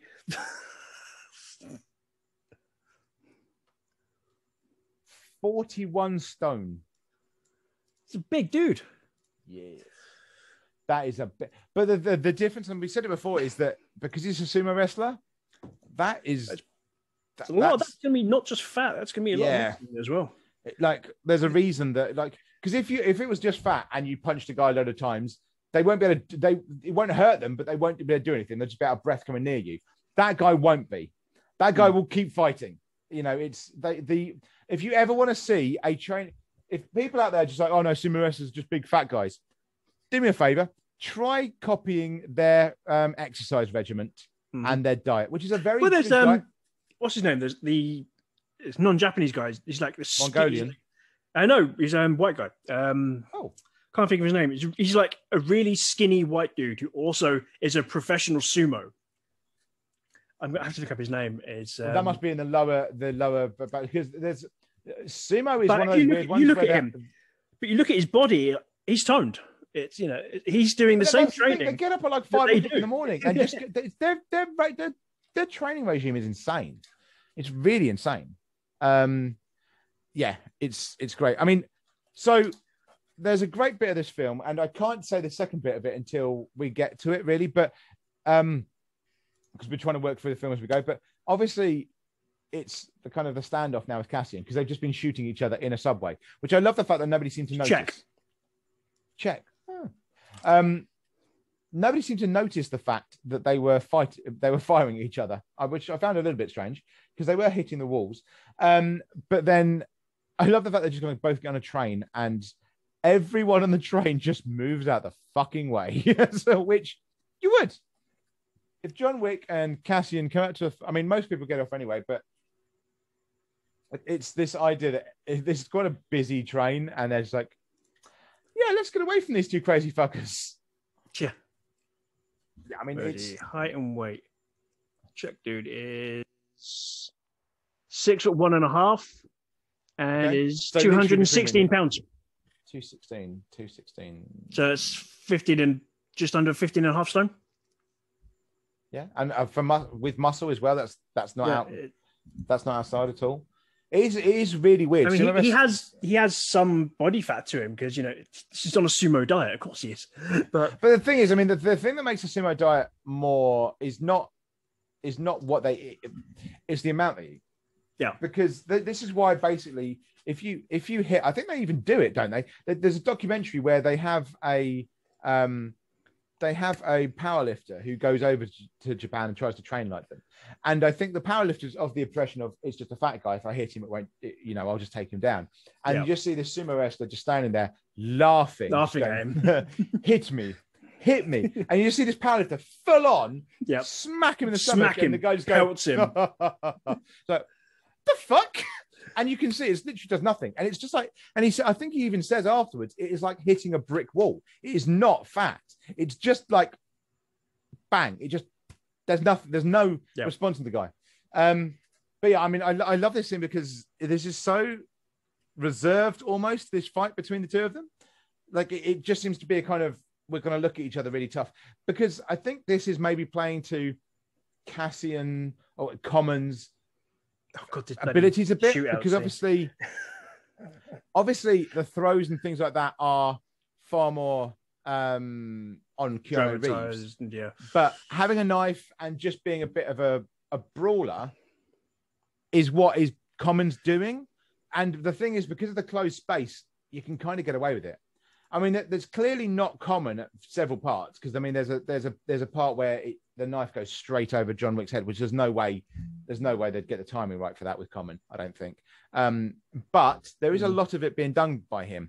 The way he's landing as well, there's no way that's Common. When he's being thrown, that's not Common. But they are playing to his strengths a lot more, which I find really good here. And I think that's the good thing about it. There's a weird, again, I think this is why Common and him are friends. Because of the fact that he puts the knife in his, I can't remember what it is, the aorta or whatever, but he basically says, if you remove it, you die. Yeah. But the idea of if you keep it in and you go to a surgeon, you live. You won't. Because obviously you get surgery for it, because the blood flow can be taken down under anesthetic, whatever. So that's why I'm like, it's a great scene where you just see the fucking the train doors closing on Cassian, the fucking knife just stuck in him, just smiling, but like in a really vicious way. I'm like, what in the name of God? But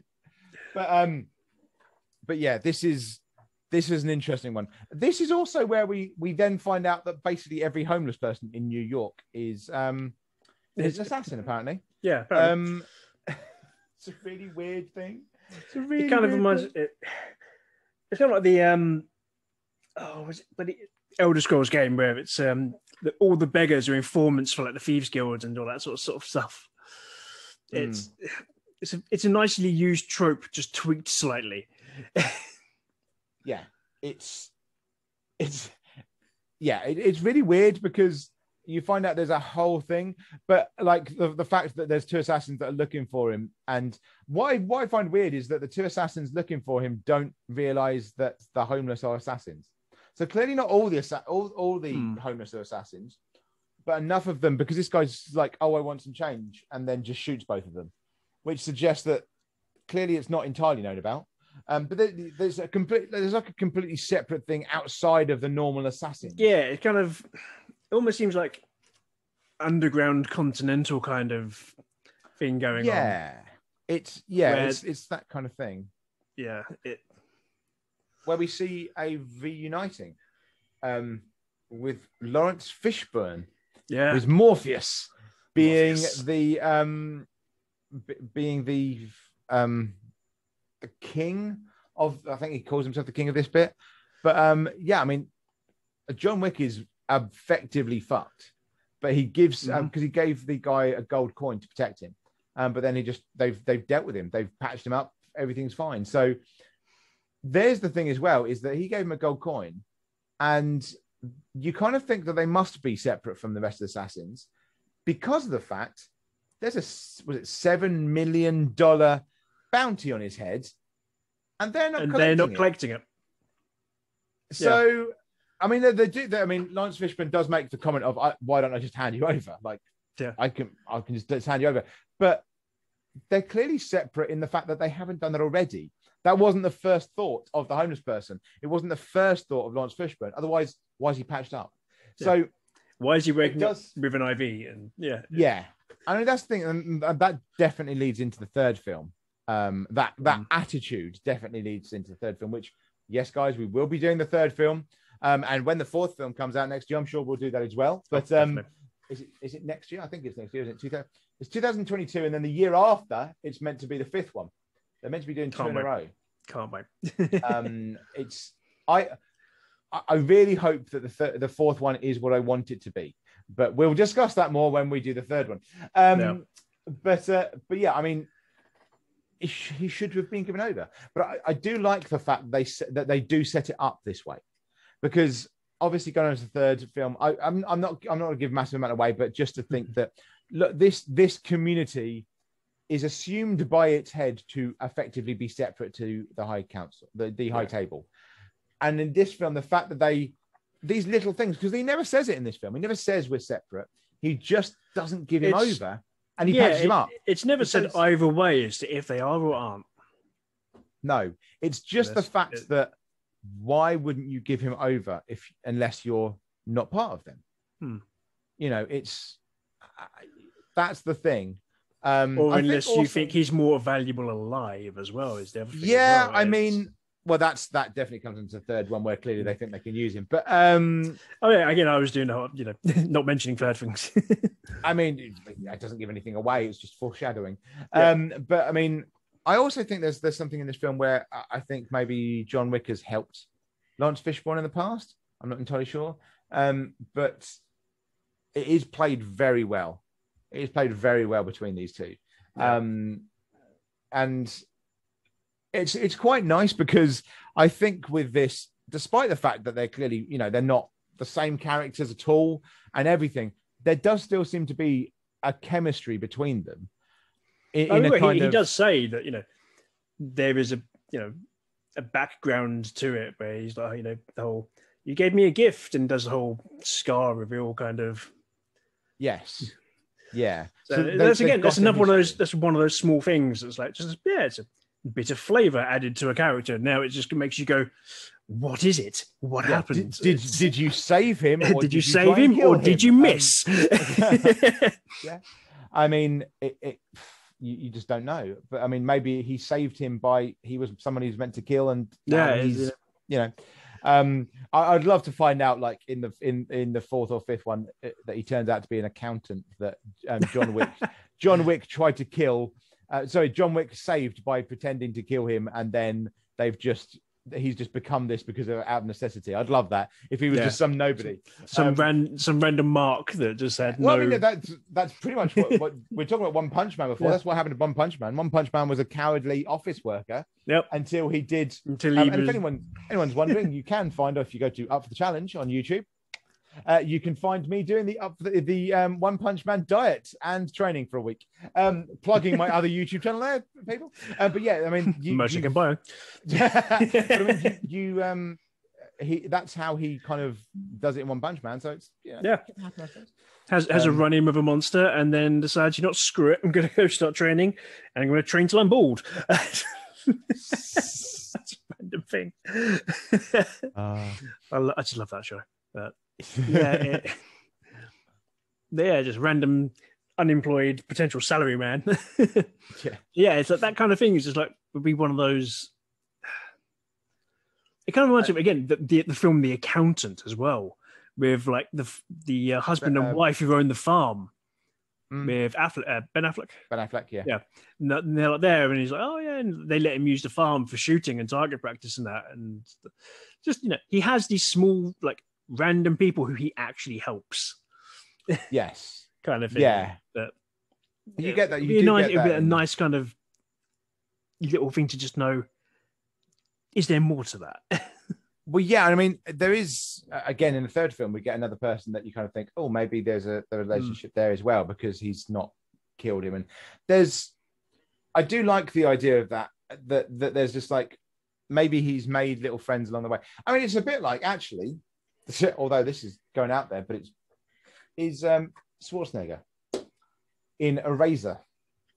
Because in that film, he basically erases them, but he gives them new lives. And then when he's being hunted down, he uses them because of their new positions to find his way back. So I'm going to have to look that film up in a bit and watch that after this. I haven't seen it from ages. But it is a fun film. I just do love the silk robe thing that he ends up wearing in this as well. It's just the whole dramatic from looking like your standard old Fagin kind of Dickensian pickpockety kind of hobo to hobo of a shotgun probably in this case kind of thing to now just being casual loungewear and he has a full-on kind of drawing room and what the hell. This is also one of my favorite bits here is just like that's when he says like maybe I'm the person you need to take people out basically, and that's why they don't give him over. That's the kind of reason it's good. But then it's like maybe I'm more valuable alive, which he basically says. But I love the fact that they go do you want to kill me or do you want to give me a gun? It's like give this man a gun. And then only 7 bullets. Yeah, it's like 7 bullets, like 7 million, 7 bullets. I was like, fucking hell. The entire interaction between, I just love it. It's just this man a gun. Yeah, it's such because obviously it's a very different character to the people that they played before, although arguably because of Keanu Reeves. This is the thing. Because Keanu Reeves seems such a nice guy, and everything that comes out about him, he's been a nice guy, and he's so liked in Hollywood and all that kind of stuff. It's hard to be nasty about his acting, even when it is wooden, because it's just like, I don't think it's his acting that's wooden. I think it's just that some of the scripts that he has been given, haven't been great. Can't stand. The Matrix to me is one of the worst films that got popular. I mean, it basically reminds me of a teenager trying to be existential. Well, it's an adaptation of anime concepts that were tweaked and changed and then tried to be turned into something else that, again, has that feel of angsty teenager going, oh, this was cool from this thing and this was cool from this thing. Yeah, and make something of it. So overrated. Not to shit on the Matrix, but I mean, I like the Matrix. Oh, I will. I mean, there's actually I like them.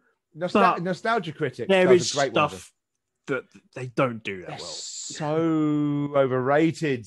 Yeah. I think they're one of those films, especially as well, if you look back on them now, that you realise just how overrated they are. I mean, if you look at Nostalgia Critic, who does, he's on Channel Awesome. I think it's Channel Awesome. Nostalgia Critic on YouTube. Yeah, you'll find he does a critique of the Matrix films, and he basically goes on about that. He says about the fact that it's such overrated bullshit. I love the fact that now, despite the fact, and I mean, he's been warned. Despite the fact that this guy was like, oh, he's clearly going to be dead already, and You know, I don't need to complete my marker. Goes to like a celebration for him effectively joining the high table, and John Wick just goes and walks straight into the fucking party. I'm like, what in the name of God? Excuse me, coming through. Yeah, I mean, that's the time at which, and I've said this about other things before, and I've said it earlier, but that is the time where it's the Eminem line of let's both shout, I don't give a fuck, and see which one of us means it. And it's not the baby brother, it's definitely John Wick. Like, I will fucking kill you. You know, you did this. You took all that shit from me. I love the fact that every time John Wick makes a point of a headshot, like even if they're definitely dead, he does the headshot just to make sure. Yep, double tap. I love that. I love that bit as well, where he literally falls down the stairs because it's quicker and it means that he won't get seen. Because if he goes down the stairs normally, he's open. So he just throws himself down the stairs because it makes more sense. Which, given that it's not that long, it's brilliant.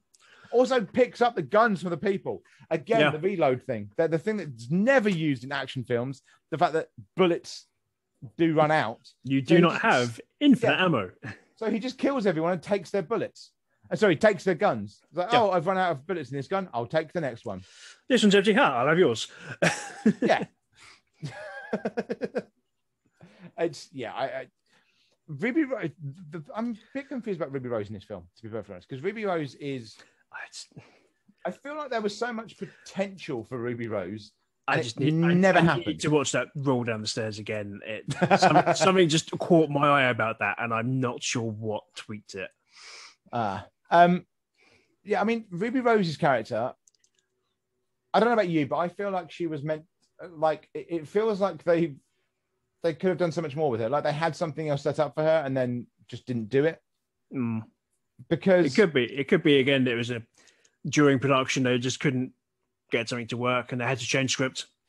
Yeah, it's a pity because I think that she could. Because the whole point all the way through is that she's meant to be this, and the fact that she's deaf kind of points out is that she's the silent, mysterious person that's always there. That is the main person. Yeah, and she's when he's feeling very vulnerable, he goes behind her. He doesn't go behind the burly, he goes behind her. She's the one. She's the top. And then in the final fight, it doesn't actually last that long. Her ability to fight upright is better than some. But I think it's just about there's nothing. It's not nothing wrong with it. There's no tricks or anything. It's just the way that as he switches from one role into the other, the position his leg is in just makes me want to cringe. But he's not. I mean, there's a lot of reasons for that as well. But I mean, he probably injured himself as well. But yeah, so this. I mean, he's just finding his way through. But yeah, Ruby Rose could have been. I've got it. He crosses up the role at the start. That's what got me going. Huh? Yeah. So. It didn't look quite as fluid as it could have on the start of the role, and I was like, why is that not quite going? I was like, it's because he's left and right cross. Kind of, yeah. He's got one arm already down on the step to take out half the drop on the step, so he's not falling from as big a height, even though he's kicking up with his feet. Yeah, so it's not as big a drop as it actually looks. He's already on the floor effectively. Well, he's also, and then he's just a weird angle. Stopping. That stop in between is longer than me or you would take, but it's not that long. Like it's a split second stop. It's a split second, but it's one that you would just naturally do otherwise. But yeah, I mean, so we go into this. He's killing everyone, and the guy's just going off with Ruby Rose. Like, okay, she's the one that can save me. And like, she's the one in charge. Clearly, she's got fucking guys either side with massive great machine guns, and she's just walking in the middle. Yeah, it kind of almost feels the way, I don't know, something about the way that this worked with him and her. It almost felt like she was actually meant to be the villain in a way, the way that... Yeah. And maybe. He's kind of like more again, going back to the first one, kind of the accountant at the end. Is he the accountant going, I need a gun, somebody give me a gun? Kind of that, he's like kind of almost comes across as that character at this point in the film to me. where it's kind of like you've got the one who's in charge doing a job, and it's kind of the one who should be I'm the person that's being taken. Any other film, they would be the character who's going, fuck this, I'm out of here. You guys save me and protect and kill yourselves while I confidently stroll away.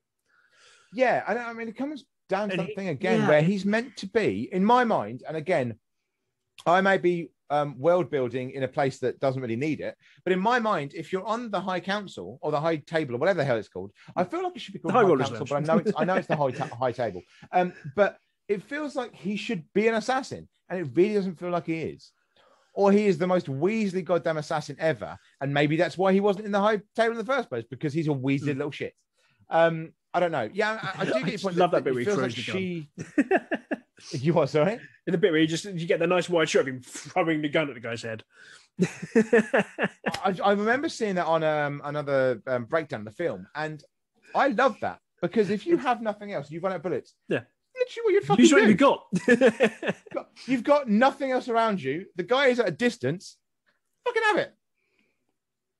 It's I love the headshots. I still love when they're clearly dead, but he doesn't care. It's it's quite funny. Yeah, because it's I love the homage to Back to the First One, where he has the guy on the other side of the wall of him. And so one aims high and he aims low, and goes the opposite of what he did in the first one, where he went low and aimed high. So he shoots the guy in the foot in this one and then shoots him in the head rather than shoots through into him. Yeah, it's small little things like that. Just kind of, it's like, it's almost a mirror image shot of the scene from the first one with straight on side of the wall. And it shows so much of the so well shooting. thought out, and so much of the tactical shooting here comes through. I think he's making far more use of the gun in this film than he is of martial arts. Although he does showcase his martial arts skill quite well against Cassian, and times like that, especially when he's, and even during the gunfights, he's got bits and pieces he's throwing in. The gunfights again, it goes into its fantasy realm of Whereas when it's in the normal fight, I'm like, okay, I can. Bit fancy, but I can. Somebody might do that. Whereas in the gun things, I think it's far more kind of, oh look, there's a camera over there. We need to show them how fancy I can be. And that's my issue with that, which we didn't really get so much in the first one. They made the camera shot so that they didn't have to fuck about like that. So I don't know, but I love the fact that he's just going for everyone, and like there's just one guy between his legs that he's trying to break the arm of. Just fuck this, and just shoots him. Like, what? And this gets to the time now where Ruby Rose starts putting weird faces to make it look as if now she's scared. And I'm like, again, this is weird. Why are you now scared? You've been fine the entire through the film. Now you're worried? Then I think there's just one scene where it doesn't fit, and I it's like she's gurning and for no fucking reason other than the cameraman was horny. We did not need a close-up picture of Ruby Ray's ass. We didn't need it. I know there's a bit where she basically they'll I'm sure defend it by the fact that she was getting out another knife from the back, but we didn't need that close up. The only thing in shot is it could have been a wide shot. Could have been a wide shot. It could have been a wide shot of her doing it. There was no reason to do that close up. That is very disappointing, to be perfectly honest, because the rest of the film, I think, that it's very kind of equal and everything. I don't think there's many issues otherwise, but that is a bit bullshit. I think they've just gone, oh well, Ruby Rose is attractive, let's show her for us. And it's like, fuck's sake, you don't need to do that in a film like this. You need to play on your strengths, which isn't that.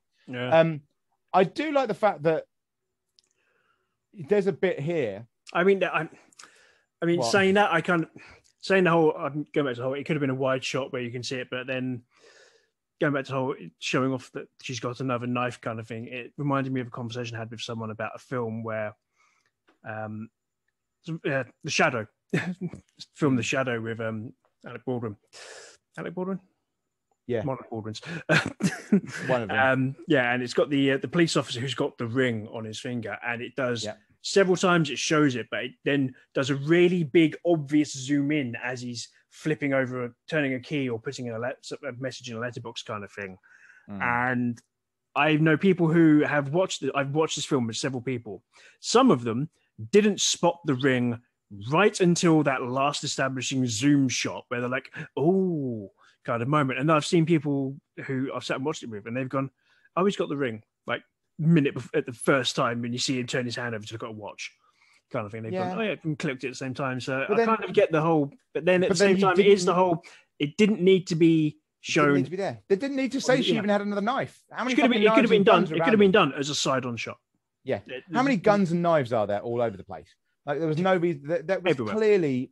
Clearly someone wanted to do it. Yeah, and I have no issue with showing off parts of people's bodies if it fucking fits with the story. Like in the first film, they had an underground under the club. It was there was people in bikinis and all that, but so was Alfie Boe. So were the guys. So it was because it was a pool. So you had people like that, and it was like it fitted the story. It was meant to be this is a lavish that fitted the story. That was out of place. What I do love here is now clearly the guy has legged it to the only place that he feels safe, the Continental, which is like. But I don't know if you noticed, but the fight with Ruby Rose, there is a point. I'm sure a lot of places have made this, but he stabs Ruby Rose in exactly the same place as Cassian, but he pulls out the knife. He doesn't give her the chance to live. Yeah. That's also a deliberate choice. Yeah. There's a deliberate choice to go, I respect Cassian, or I like him, or we were friends, or whatever. I will let you decide whether you live or die. You might want to die because you want, but you get to decide. Whereas with her, it was like, no, you're dead. Done. I do love this though, that he's like, I'm going to the Continental. And then because he's a fucking idiot, why? So obviously the rules of the Continental, they have been brought out a lot. You do not do things. Business on the John Wick, of course, goes after him. And Ian McShane sees him come in and has the face of, oh shit. But now, oh bollocks! Don't do it here. Yeah. Now, please don't. This is the worst thing with the guy just taunting John Wick. Of like, what the fuck are you doing? Don't taunt him. And then Ian McShane back just going, don't do it, John. Don't do it. And then like, oh, I could live here for you. I love because Ian McShane is clearly his friend. I mean, there's clearly a relationship there. But once again, John Wick doesn't do a lot for words. And so halfway through the sentence, bang. Bang. Like, that's it. There's no there's no words, nothing else. But then then just leaves the gun there. And then the one line from Ian McShane, what have you done? Yeah. Of like, it's like, you broke Continental rules. And then just walks off. Of like, because I love the fact that everyone in that room, which you don't really realize until after he shot him that there were other people. There were other people other than the three of them in there. But they just all are frozen. Of like, one, they've just broken Continental rules, but two, John Wick just broke Continental rules. Yeah. Of like, and then just goes and collects the dog. I think it's the guy in the background eating who just slowly puts down his fork.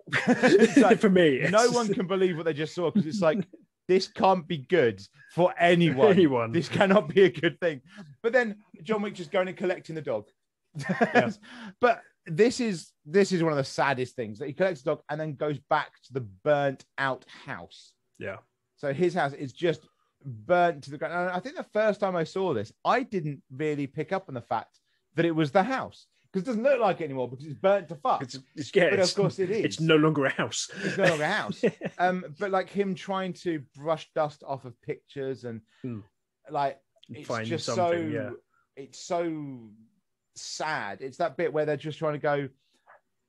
I think it draws you. I don't think there's any point at which you cannot feel sorry for John Wick. Again, he warned them. But I think this is where you kind of, it reminds you why he just did that.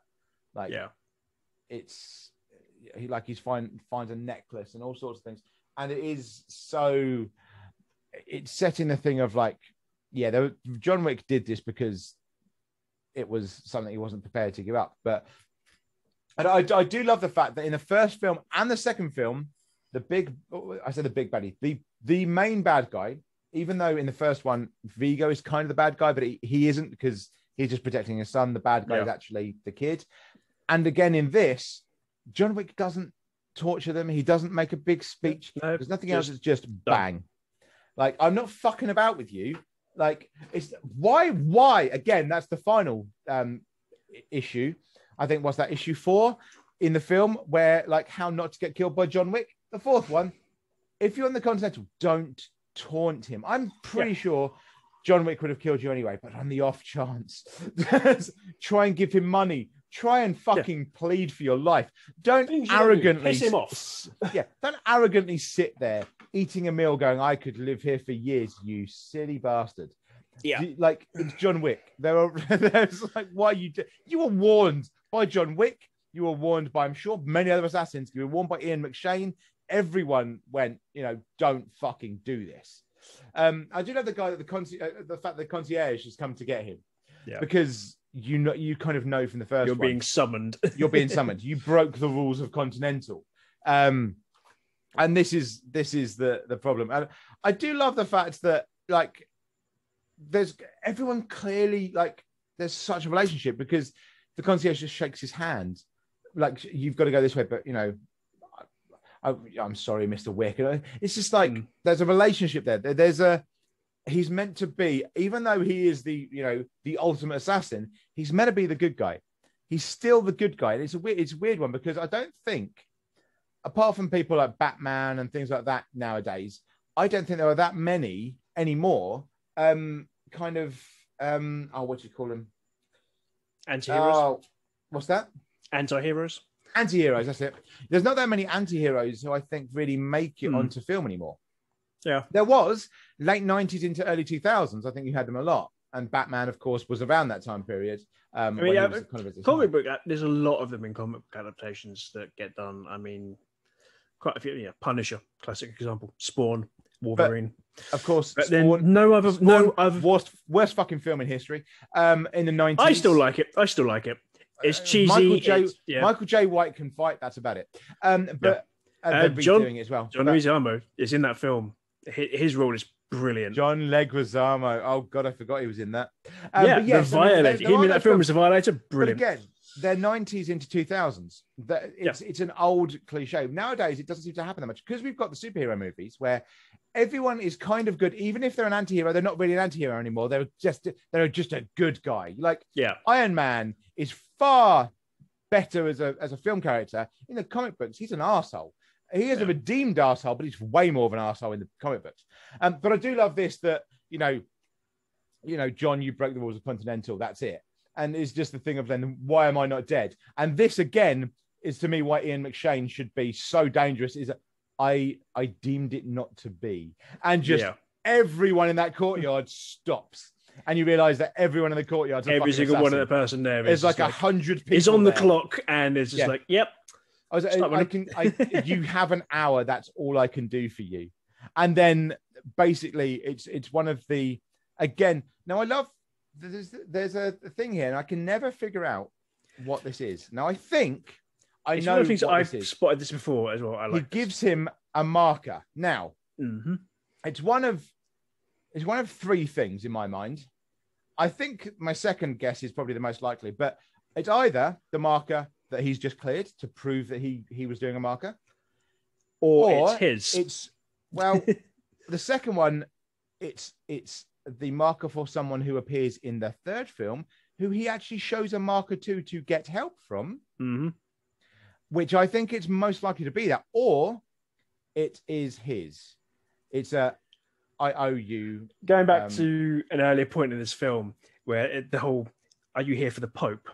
When everyone stops, there's about 6 priests surrounding them. It's like the shot where he just shows them all to sort of stop, turn around and look at him, and you've got the Keanu in the middle, turning and looking around. There's 3 behind him. But I mean, there's a lot of little things. It's world building, and that marker, I don't know if they'll ever tell us whose marker that was, but I think the likelihood is that marker is for the 3rd film, because he has nothing at this point. Because what is now happening basically is Ian McShane going, well, I've given you an hour, and then calls in the non communicado, which means every assassin. It seems that everyone in New York is an assassin. It's just. everyone's after him now. Like you have 1 hour, and that's John Wick versus the world. it kind of does seem like that. I mean, it practically is at that point. It's not. I think it's not just New York where you get, because that's going into the no, it is just New York. It is just. Is it just New York? Yeah, I think they do make that comment in the second one. Okay. Again, it's been a while since I've actually watched like. Yeah, I mean, we'll definitely go through the third one for it, but it's as far as I knew, it was just New York. But of course, the guy in the Continental in Italy gets it, but that could be because he leads a Continental, and he's been, But again, all the homeless people just like looking around at John Wick, and then I mean, it just finishes off obviously with him running away, and just running with the dog. With the dog. Yeah. But it's that film again. It's also the number he gives as well. He's like 11111. That's like one of those hooks of like, who are you really? Yeah, which again, the third film again annoys me with that, but we'll get into it. I think anybody that's listened to these in order has probably figured out mine and Tom's least favorite of these is the third, which we'll get onto. Thus far, the third one.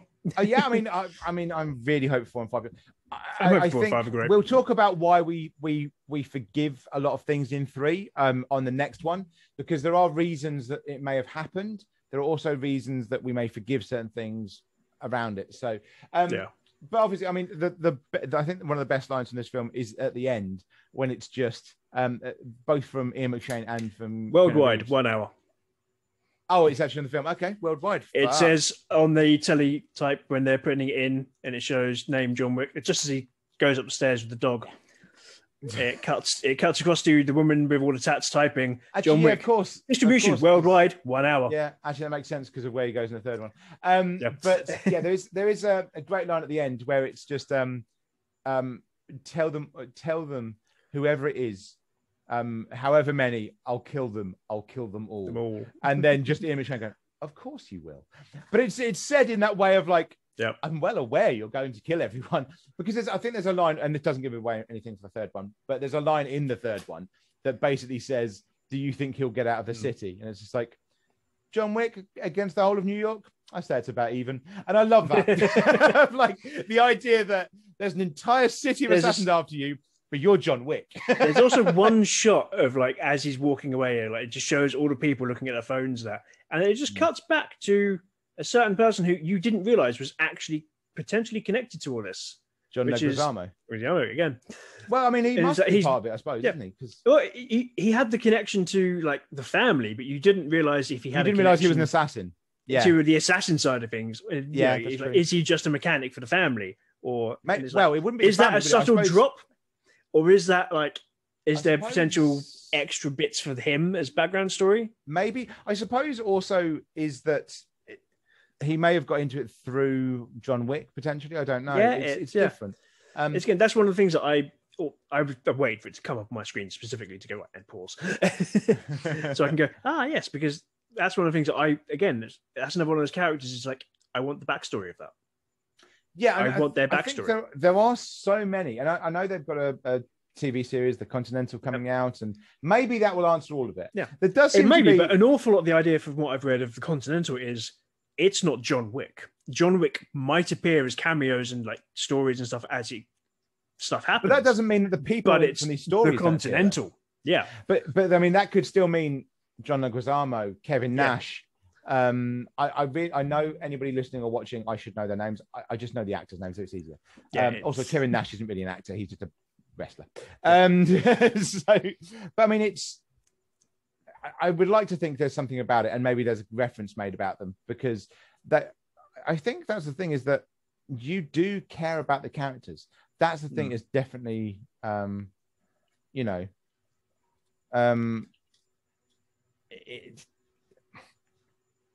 it's such a thing with it, in that a lot of films you don't necessarily care, whereas in this one, those little side stories, you're like, I could watch an entire film about just what that is, what that whole background is with that. I want to know, and that's really important, I think, as well. So much as we did with the first one, what is your kind of feeling about this film overall, in general?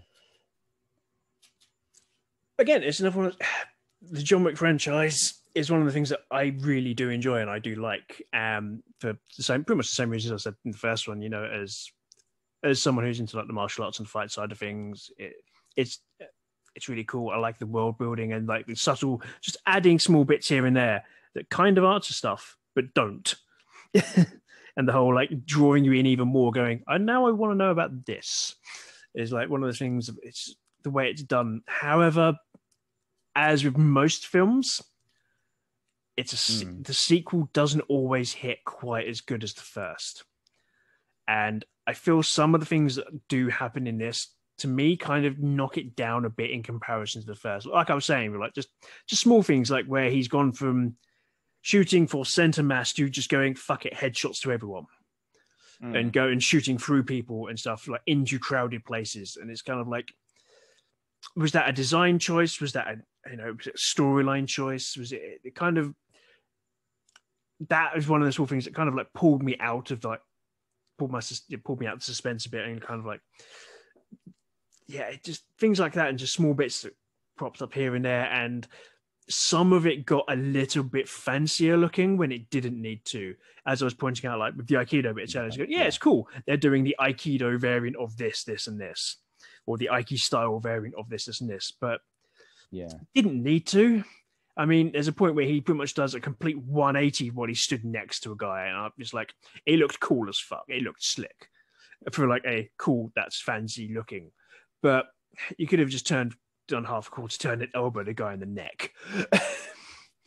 And it's like some of the things, it's like, it kind of feels almost like, again, like they've clearly got a bigger budget because of the success of the first one, and kind of spent more on, and correctly so, in like they spent more on more action, more bigger over the top stuff. But it kind of feels like it's got more, but delivered a little bit less in some aspects to me. I don't know if you feel the same sort of thing. It's like, I mean, it's not as slick and tight and. Well, like you said, I mean, it's those things with the gun again. He's doing stuff that isn't necessary. Like it's clearly for camera, whereas in the first one it wasn't so much. It was just he was doing stuff that was effective. A couple of things for camera, but it was more about being effective. It wasn't about being here's the camera. It was like we've just got to do it like that. So that's there are little things that I feel that they've like Hollywoodized it a little bit. Because the first one wasn't meant to be a hit. The first one was meant to be like a throwaway. Yeah, it's a throwaway. This is my first film. I would like it almost to be like good. Keanu Reeves was being nice to the people that being a good friend in the Matrix. And then it's like they've Hollywoodized it a little bit for the second, which is up.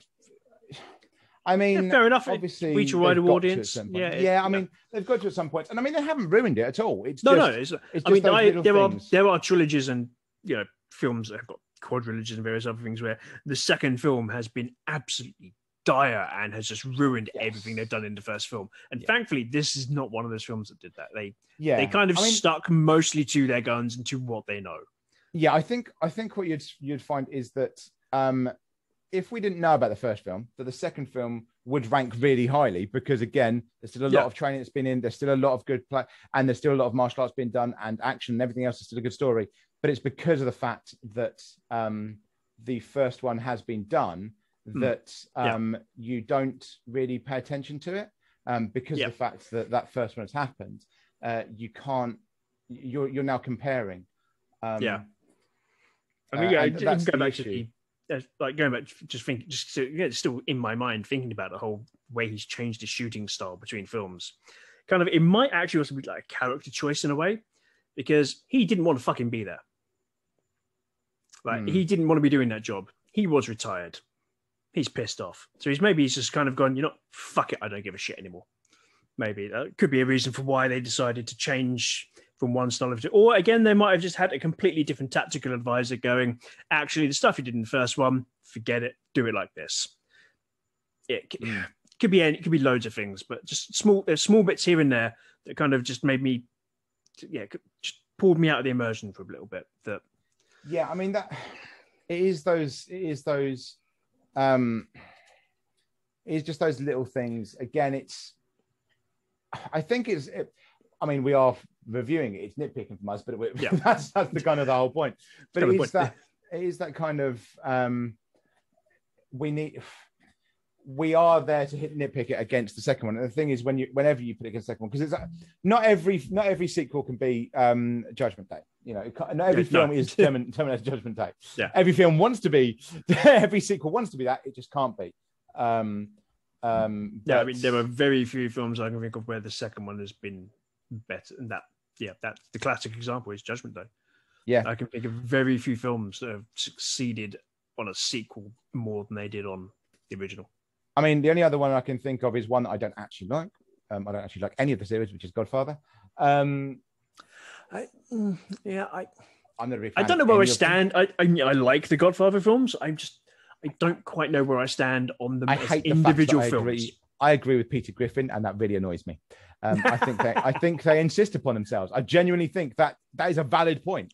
They are insistent upon we are this. This is This is what this. It's so anyway. But so what would you give this out of 10? Obviously, for the first film, you gave the first film an 8 to 9. I gave it a 7 to 8, and we kind of went. It's about an 8. Yep. What would you think of this? This one, it's more of a 7-8 for me for this one. It's still good. I still enjoy it, but it's just not quite as up there with the first one. So again, for me, I say a 7-8. I'm aiming more at the 8 here. I mean, it's not as good, but it's still enjoyable. I mean, I love watching these things, and I've sat here at various points in time, kind of trying to have gone back and gone, I actually really want to watch that guy fall down the stairs again. And and for, people like me, it's like, who enjoy that kind of stuff and look into that stuff. It's kind of like one of those things of like, I like how he did that. And I like that. So some of the stuff I enjoy about these films is how they did things as well. Because it's like relevant to my interests, semi-professionally speaking. Yes. Yeah. So it's kind of like, so I look at these, as you said in the first one, so I will look at these films and I point out things like, again, the potentially blatant, obvious wire work in the first film, where it was like, and that's pulled me out of immersion, and now everyone's going to see it. But this one didn't do that. There was no one big moment. Yeah, there wasn't. In this. Apart from, for me, the only one that was very juttery was that very first bit at the beginning when he was getting his car back, when he swiped someone. That's the only bit where I'm like, okay. The bit that I remember, the bit I was saying about the Corridor Digital one is the one where he falls out of the car. Is the scene where it's a edit between two shots, and that is in fact, just go and look up the Corridor Digital guys, because they do brilliant stuff on stunts and fights and stuff as well. Because again, they get professional stunt people in, people who have much more knowledge about it than what I do, because I'm bloody amateur sort of level stuff what I do really. But yeah, I mean, it's still important. I mean, I would say for that film, I would say a solid 7. So the last one I said 7 to 8. This one I'm going to say 7. Yeah. So 7.5, 8, kind of averaging it. Yeah. It's about that. So it's still up there. It's still up there. I'd give it a try. Bit of a knock. The first one you can stand alone, but I think you've got to see the first one first as well. Yeah. So. But thank you, everyone. Next time you see us, we will be doing number 3, Parabellum. So we will see you next time. Thanks, everyone. Thank you, Tom, for being here, and we'll see you in a couple of weeks' time. Cheers, everyone. Bye.